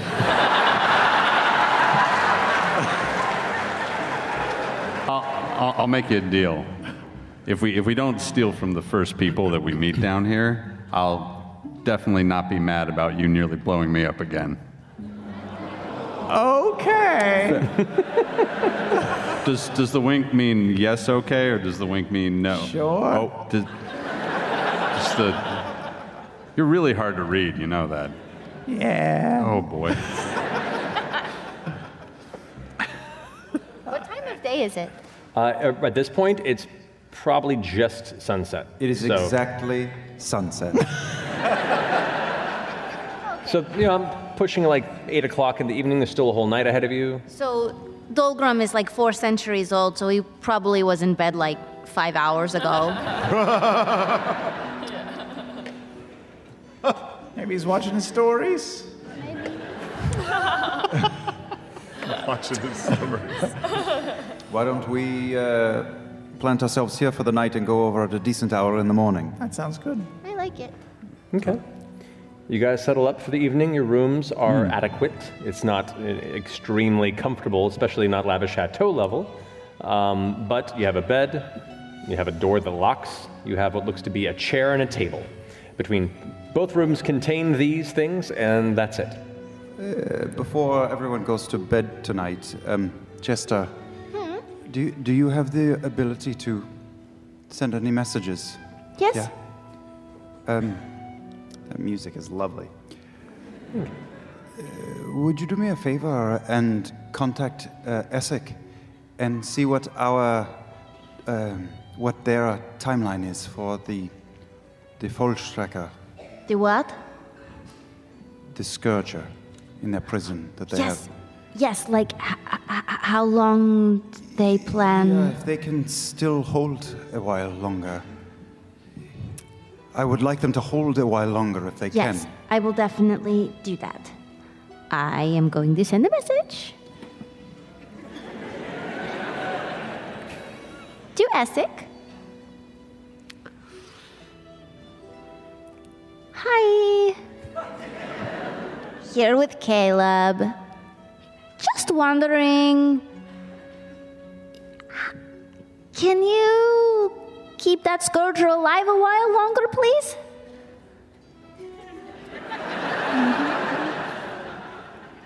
He wants it kept alive for a while longer, please.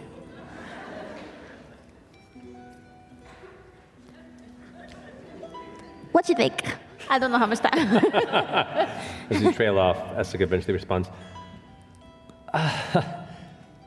Jester, I will do what I can, but my power is still limited against that of the dynasty. House Kryn, the Den, has no interest in keeping the prisoner alive much longer. I shall try. Yes, no? Well, he said that it is going to be hard for him because they don't really care and they kind of want to kill the Scourger. But he's going to try real hard to keep the Scourger alive a while longer. But it's not really up to him. Do you have one more in you? Yeah.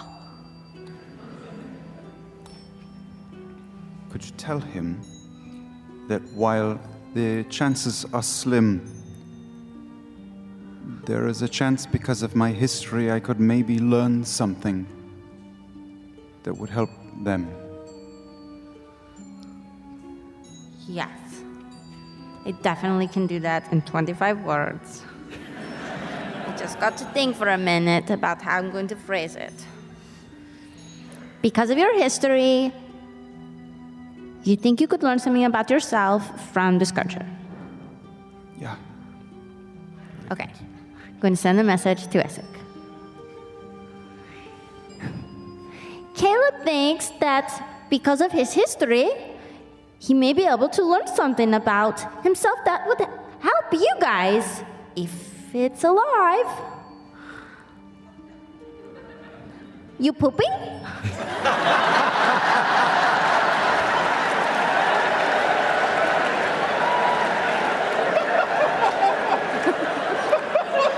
Sadly, I do not think the last bit made its way through. But Essek responds, I will do my best. I make no promises, but will implore the mercy. Excuse me.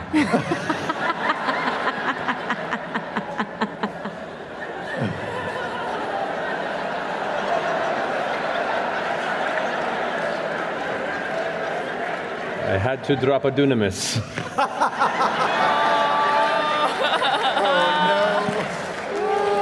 No, but I will do my best, but no promises. He said he's going to try real hard. He's going to do his best, but he doesn't know if they'll listen to him, but he's going to try real hard. He just can't make any promises. Okay. Why did you ask if he was pooping? I just thought, because you guys said that sometimes I may be like interrupting people or something when I'm casting my spell, and so, I don't know, maybe didn't want to be bothered or something. Although I think, if you were pooping, that's the best time to send a message. Because what else are you going to do, I think you are correct. It is the best time to send a message, but maybe not the best time to receive a message. Oh. Do you think he floats over the seat so he doesn't have to put down, one of those things? It's very sanitary. Listen, I have read a lot, and those Kryn toilets are amazing.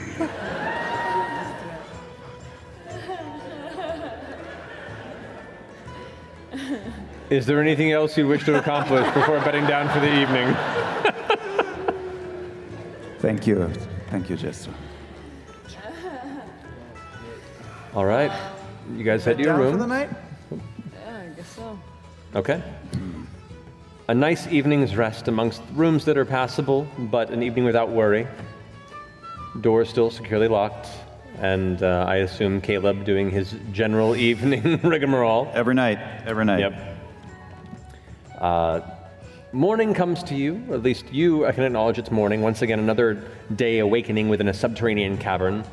Sunlight mornings have been a very spotty thing in recent adventures and travels for you guys, but you come to consciousness, you come to a breakfast that is included as part of the evening. It is hearty. It is made of no fancy fruits and tropical menagerie coast elements of a breakfast dish. It is mainly meats and hearty roots, potatoes, with a little bit of a garnish of green. You're not quite sure where it came from. I'm into it. Yeah. Caduceus, what is this green thing? Is it a fungus? It's a fungus, isn't it? Is it a fungus? Make a nature check. All right. Make a nature check to assess breakfast. I mean, 17. 17. It's fungus. No, it is. You eat it first. It's good. It's garnish, isn't it? Maybe. It's all right. But it's not bad. It's pretty good. Give it to Caduceus. He'll try anything. Caduceus, do you want my garnish? Because I know you aren't going to eat your meat. I don't want you to go free hungry. Garnish, all right.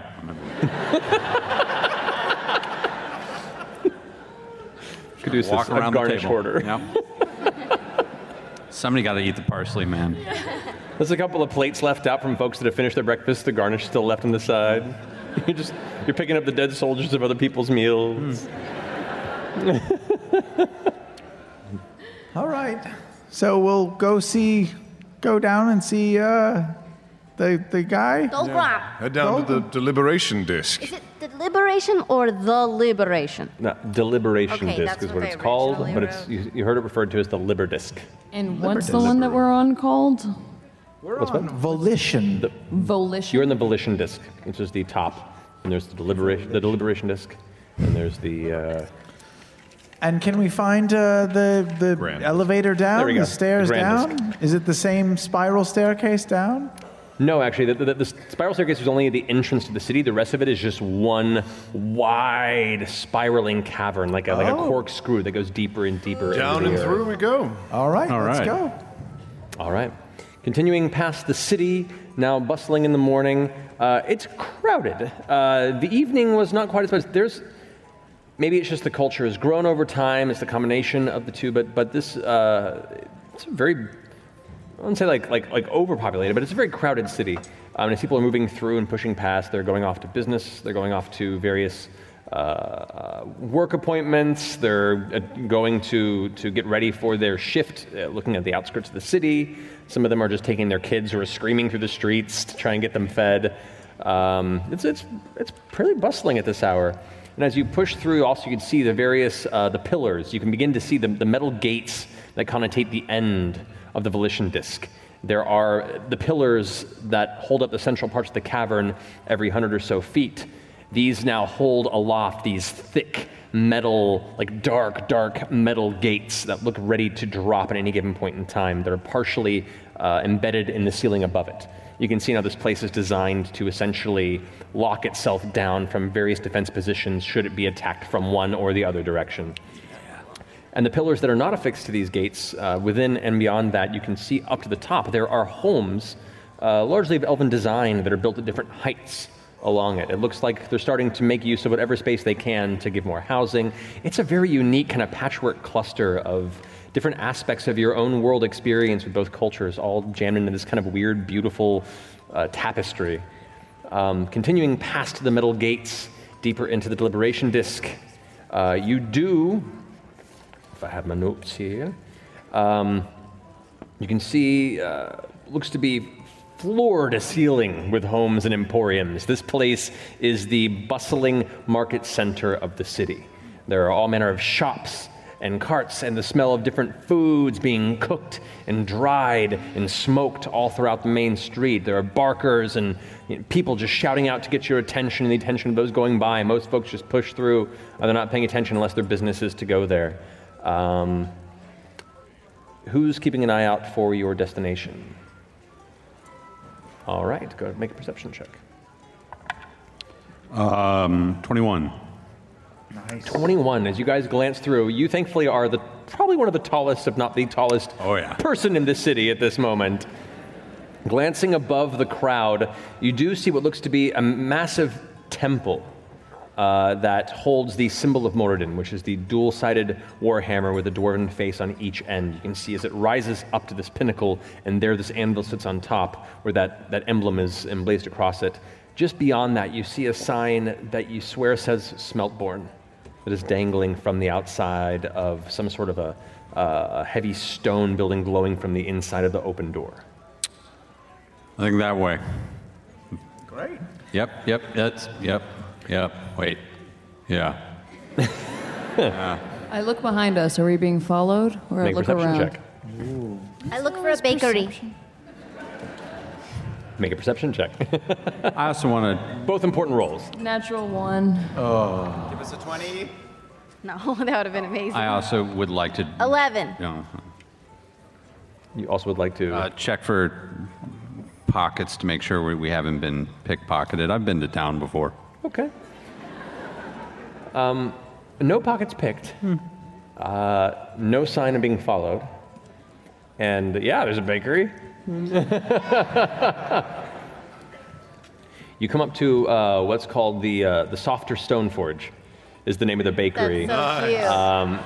And it looks really like pretty rough hewn on the outside. It doesn't have any sort of color that would present itself as a bakery beyond just the title, but you can recognize the smell. Yeah. You recognize it immediately. And as you approach, the door, which itself is opposed to a door that opens and closes locked, it's almost like a saloon that pushes open and then flaps back. As you push through on the inside, you can see what looks to be a baking kiln and sheets of rough iron that contain these risen dough pods and cupcakes that are in the process of being frosted. Dough pods! You can see a young elven girl with kind of a short, kind of combed over coif to one side, look up to you, her face, a little bit of like frosting pushed on one cheek, kind of goes, "Can I help you?" Hello, beautiful.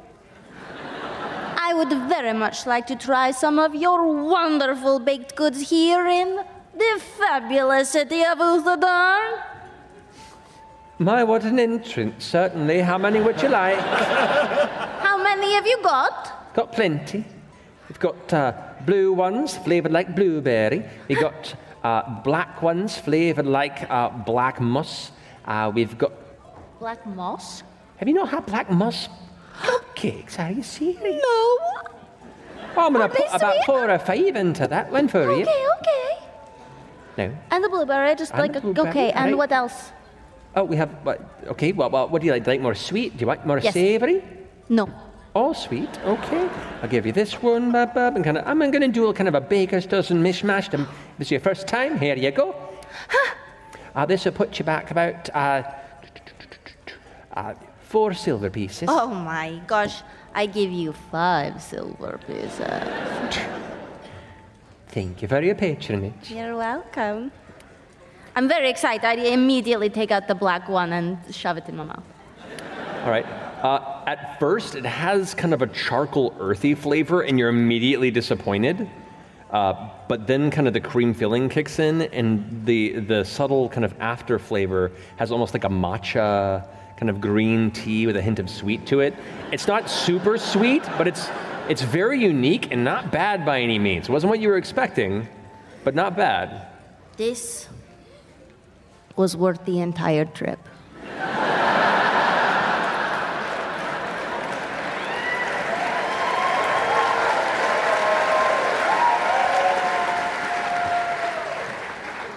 Well, I thank you very much for that.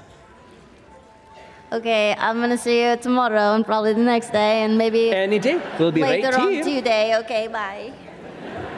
You guys! Just arrives. What do you have there? I have cupcakes. There's lot of this them? really good. Well, how many do I have? 13 here. 1, 2, 3, 4, 5, 6.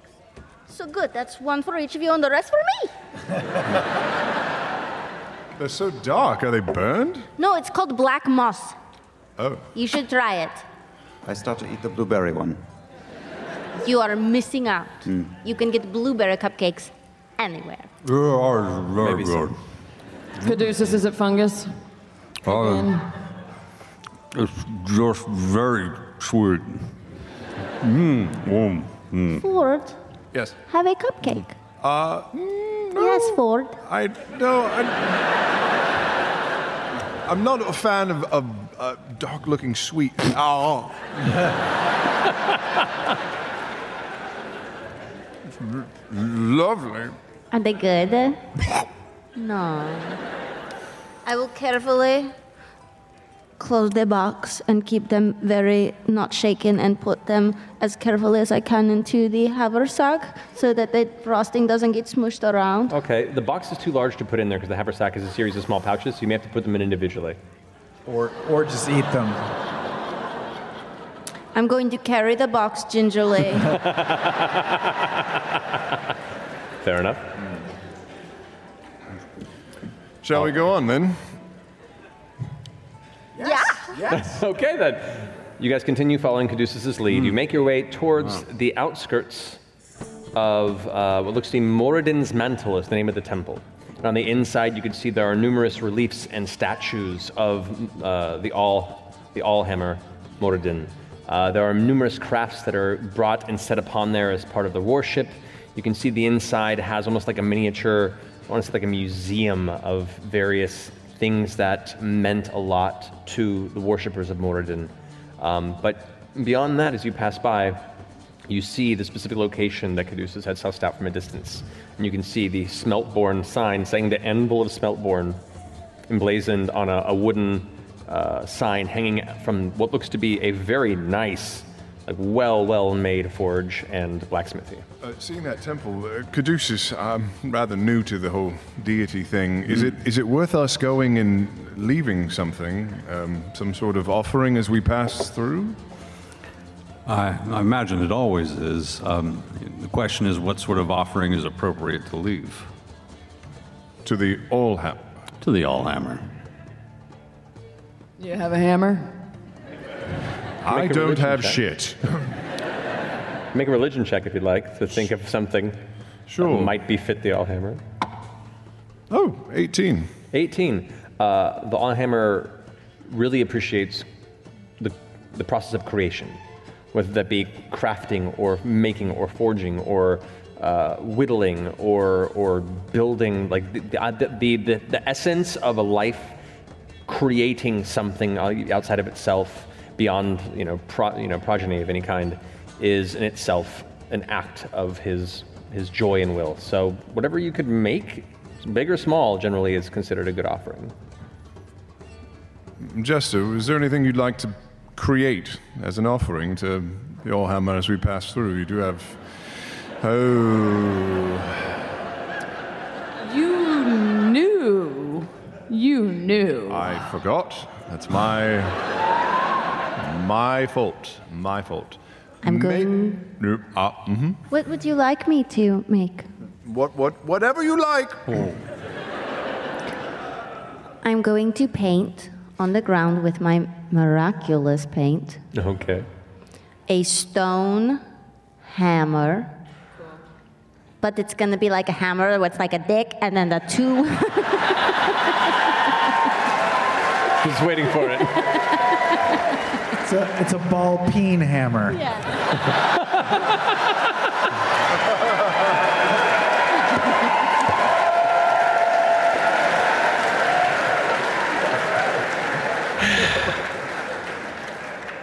And I'm going to place it very gently in front of the... All right, you can see this like very, very old dwarf with this long, thin beard and mustache, like curls down towards his belly, and it goes kind of yellowed at the tips. Completely bald on his head with liver spots, and his eyes have heavy wrinkles underneath, robes on him, what looks to be heavy chains around his neck. It looks almost like a maester from Game of Thrones, with a heavy anvil at the base of his thick chain necklace, and he goes, "Thank you so much, dear," and gives you a nod. Blessings be upon you, my child. And he looks down at it and goes, eh? And as you walk away, you see him pick it up to inspect it. All right. So you guys are at the outskirts of the Anvil of the Smeltborn. Let's go in. And do you have... Who has the sword that we're going to... I do. You have the sword?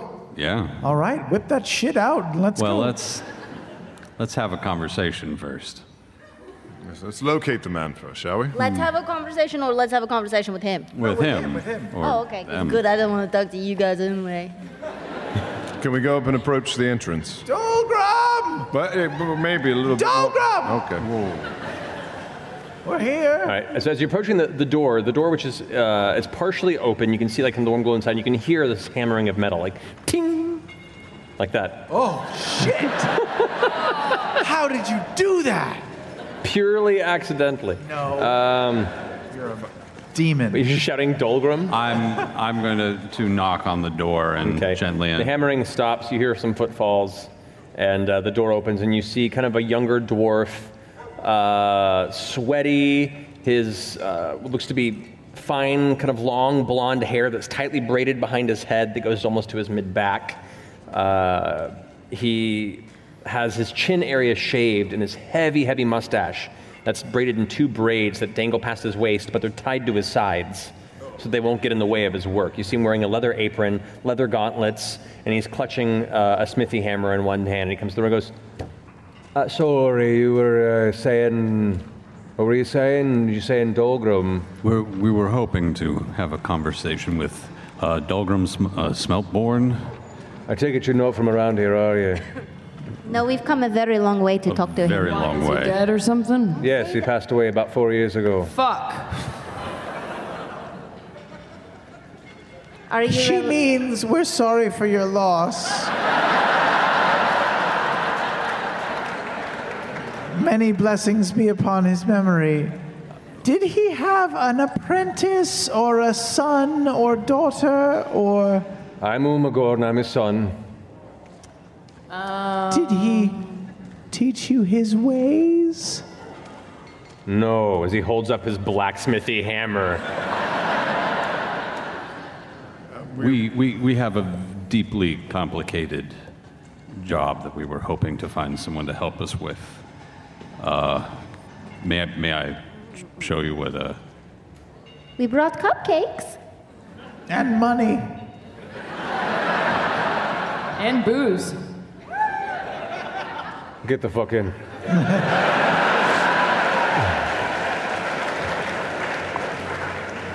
You guys enter and you can see there's an assistant, this kind of very young, probably like mid-teen elf girl who is also similarly dressed and is currently the assistant to the forge, who's holding the heavy metal tongs, and you can see holding what looks to be a metal blank for some sort of a weapon, and is just in the process of wiping her brow, looking over at the rest of you and kind of gives a wave.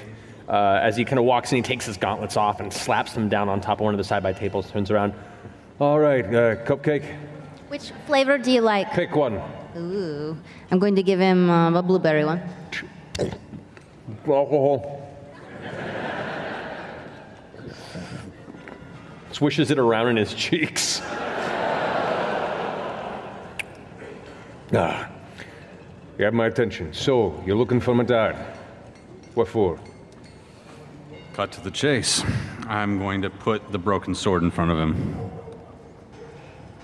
He takes both tabs and sets them down, reaches over and grabs the lantern off to the side and kind of lights it and hangs it from a chain and kind of sets it down so it dangles. We came from Kravarad. And much farther before that. So you came from the Sanctum? Mm-hmm. They pointed us to you. We're on a mission for the Wild Mother. Well, I definitely recognize my father's craftsmanship in shoring up the blade. The repairs look difficult. But you can do it! I don't know. Give me just a second. And he gets up and walks off, and you see he starts rummaging through what looks to be a couple of like crates on the far side of the room, and he's like pulling things out, and glass containers, robes, outfits. It looks like probably keepsakes from his father that were placed away to be stored. And he pulls out a small, looks like a leather book, like a little pocket book, and begins like thumbing through. While you're there, you see the little elven girl just kind of sitting. She's placed the metal blank and kind of quenched it in the water and set it aside, and just kind of quietly in the corner watching, wide-eyed. This little like waifish girl with big arms. She's pretty tough for like a waifish elven girl. She's been working this forge for a while. Actually, like you and Bo and her probably have similar arm structure. I compare my guns. Are mine bigger? Like, do you just look at them, or do you like challenge? I kind of like inch towards her and just like. She looks at you quietly and flexes too. It's pretty good. What's your name? And she makes a hand motion. I know Dwarvish, but I don't. Fuck. I pull out of my as you're doing this, paper. Umagorn is in the process of going through his book. Goes, that's Dylan. She doesn't speak, but she can hear you. Dylan. He goes through and finds. He goes, and he comes over and pulls the page and brings it over. Kind of, if there's anything you want to do real fast, as he's coming over with the book, what do you want to do? Yeah, I'll talk to Dylan later. Sets down the book. And you can see the page that he has open. There are sketches of the exact blade that you have there as one. Look at that. All right. Well, there's certainly some good news. I can probably repair this. Bad news, I don't have the material needed. Refined residuum, I assume. No. I don't even know what that is. Oh. What do you need? Interesting. Well, if you look here, and he points out to the base of the blade, you can see there's elements that creep up, and there's this kind of faint veins around some of the runes that have this like bluish, like black blue metal color. He goes, wow. This is called ice flex. Ice flex? It's a treated form of mithril that is used, and it's very difficult to attain, and is what could repair this and bring the magic back whole. I don't have any. Where would you get it? Well, you see, ice flex is kind of a nickname for mithril that's been treated with white dragon breath. White what? White dragon breath. It infuses the metal with its subtle ice wintry magic. Some mumbo jumbo like that. I don't know. You have to go to the fucking steeple to get more information about that. But The steeple? the Vellum steeple. It's kind of the archive.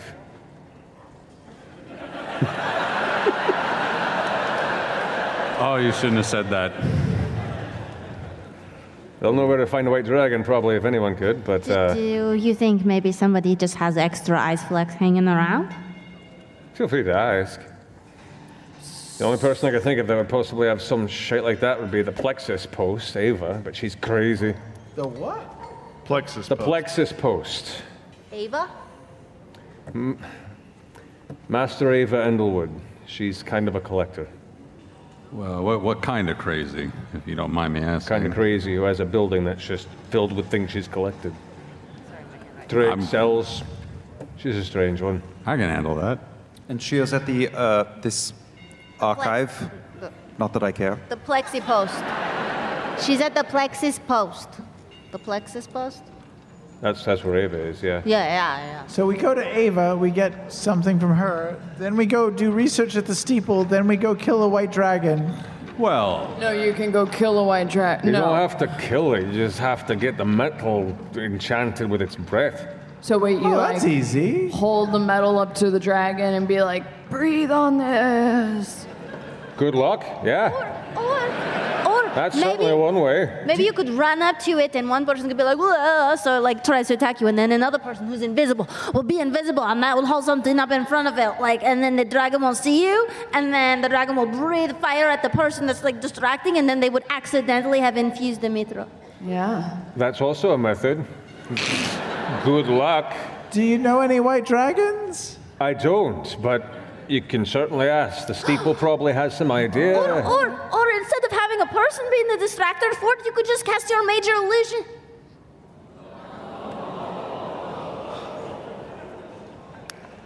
Or you could just say hi. Good. Do you want a cupcake? I'm fine, thank you. Nothing wrong with doing it the hard way. So if you got this ice flex from some dragon, it could theoretically be hundreds of years old, I'm assuming? I don't know. I don't know much about dragons. What's your name, by the way? What? It's Umagorn. I already told you that when you came in. Umagorn Smeltborn. Sorry, your accent's thick. That's fine. Humans. Right, so if we acquire some of this ice flex, as you've said, then we should return here. You might be able to do some work on it, perhaps. I'm going to ask you a question. Yes. What you need the sword for? Wow. How much time do we have? You can sum it up. No. What do you need the sword for? To kill things. What kind of things? Ancient evils that have been unleashed after being dormant for hundreds of years. I know, it sounds thrilling. We are absolutely. Is he fucking with me? No, he's really not. Do you know there's this guy who's really big and he's got like lots of mouths on him and he's really bad? It's called the laughing hand. He's a demon fiend thing from the abyss. This is the strangest morning I've had in a long time. Well, I mean, we did give you a cupcake, so... You did, and you caught my attention. Look. I've got orders to fulfill. I don't have any mithril on me right now. If you want supplies, you gotta get some mithril, get it taken care of. I don't know how you're gonna do that, but when you do, bring it back and we can work out some sort of a deal to maybe make this get fixed. I know I can do it, I just don't have the means. Sure, we can do that. You should know that your father worked on very important items like this before. I know he was very old, and we're sorry to hear that he passed. But this could turn the tide in a great way. There are entities that you don't want to know much about, and neither do we, but we've been tasked with finding a way to try and defeat them, and this could be a key to that effort. We'll return with the items that you said, and with the coin and more cupcakes and ale. But we appreciate your time. It means a lot. Make a persuasion check. Ooh.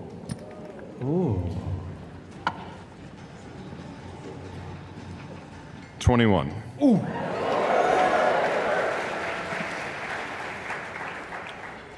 Like, you begin talking, and he's kind of like looking down at the ground, and eventually his eyes kind of meet yours, and he gives this intense stare, like he's looking into and through you.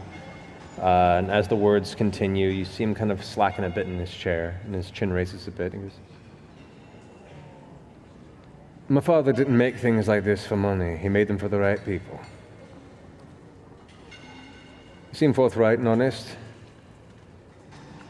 If you seem like the kind of person who's stupid enough to go ahead and go running towards a dragon to get this thing blown on, and you return, and what you're saying is true, I'll do it for you. But you go telling folks that Umagorn Smeltborn has reached his father's level, huh?" It would be our absolute pleasure to spread that exact tale. Great. Survive. Yes, I agree. That is the first step. Who knows? You might find some ice flecks already out there. Probably not, but you could ask around. We will. Yeah. We need to find a few other things too, so... Go for it. Have fun with that, or your white dragon, or whatever else your business is. You know where to find me. I've got to finish my orders. Thank you. Yes, thank you for your time. And nice to see you, Dalen. Dylan.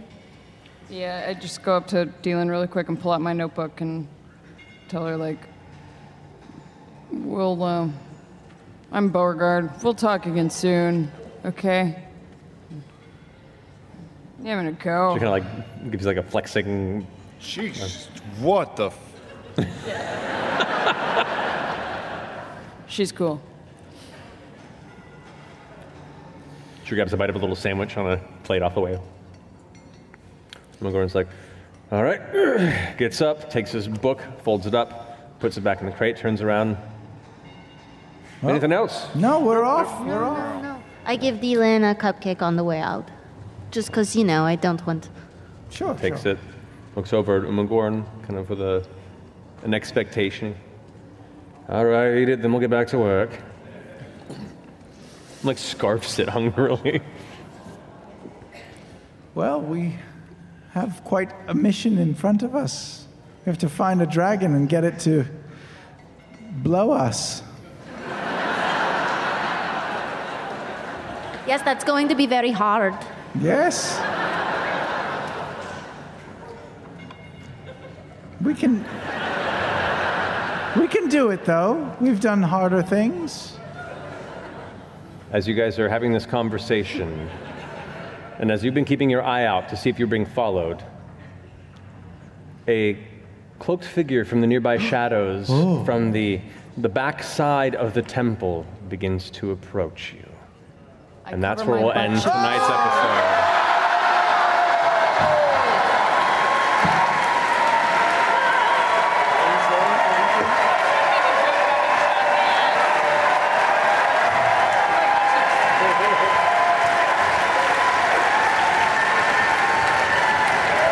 We'll pick up from there next Thursday with a guest who'll be joining us. The fabulous friend Mika Burton will be joining us. Many of you know her from Overwatch League and many other things. She's awesome. You'll love her. She'll be joining us for the next episode, and excited to have her on there. Guys, thank you all so much for joining us here, both live and at the wonderful Murat Theater. Sincerely and seriously incredible every time. So much fun. Guys, do not forget that we love you very much. And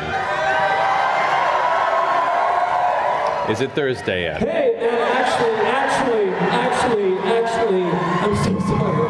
I'm so sorry. Before we end the show, I'm being told that the election results are in. It's time to find out the president, the 69th House lights, get some house lights. President of D&D Beyond. If I could have the candidates please join me at the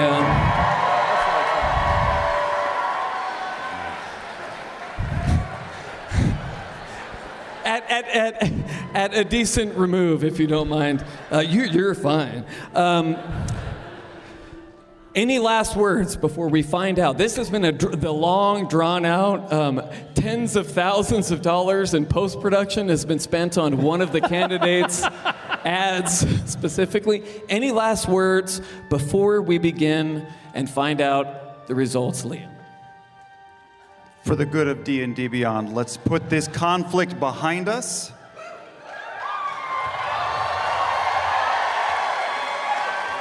We need to move on. I agree. I have 4 things to say. And Christina, if I could please have the results. Christina, ladies and gentlemen, with the sealed results of the, thank you, the D&D Beyond election.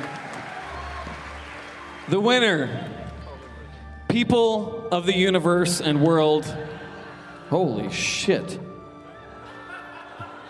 The winner, stop celebrating early. The winner, everyone in the world, is Mr. Liam O'Brien!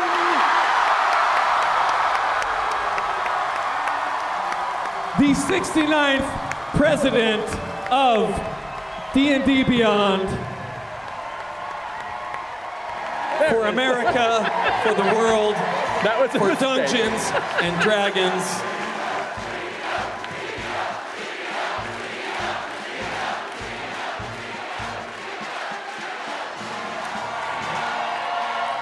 Thank you. Thank you. Thank you. I understand. Mr. President, it's time for your acceptance speech, sir. Mr. President.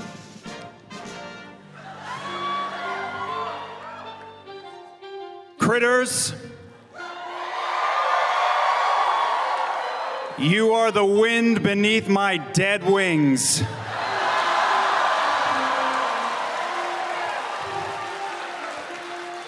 I need to thank you all.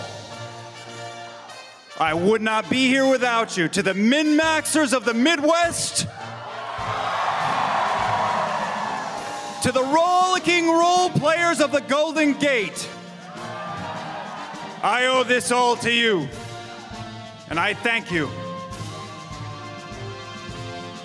However,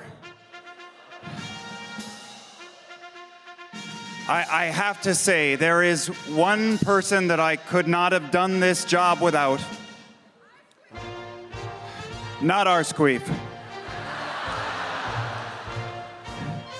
If I am being honest, I could not be here today without my goblin and my husband, Sam Riegel.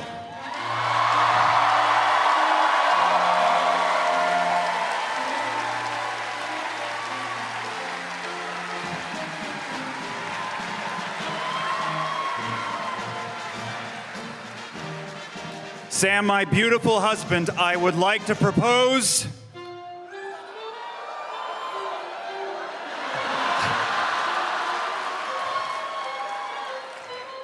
a partnership. We need to put bygones behind us. All our differences, they have to go. From here on out, we will president as one. Will you make me the happiest president of D&D Beyond on Earth?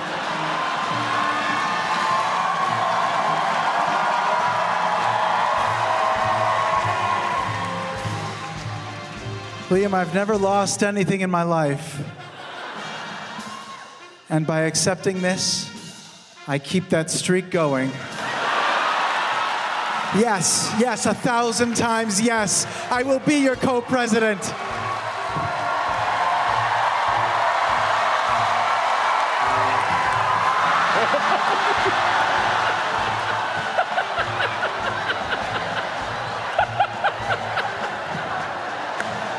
A man who's willing to grab your loose ball for you is for sure. So there we have it, the first bi-presidential election in the history of D&D Beyond. Bi-President Liam, bi-President Sam. Come on out, you guys, come on out. Take a bow. Let's take a bow.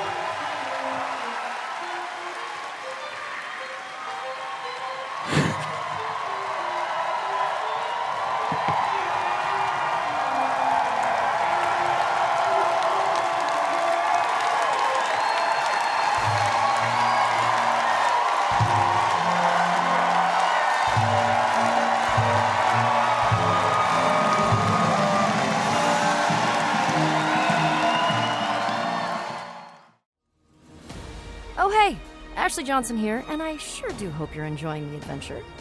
Remember when you first found out about Critical Role?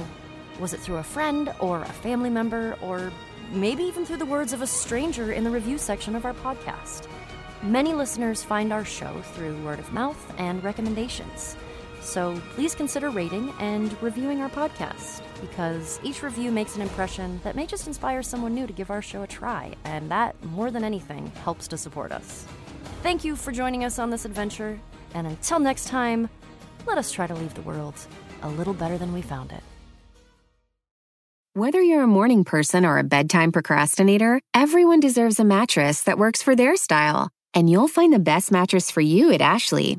The new Temper-Adapt collection at Ashley brings you one-of-a-kind body-conforming technology, making every sleep tailored to be your best. The collection also features cool-to-the-touch covers and motion absorption to help minimize sleep disruptions from partners, pets, or kids. Shop the all-new Temper-Adapt collection at Ashley, in-store or online at ashley.com. Ashley, for the love of home.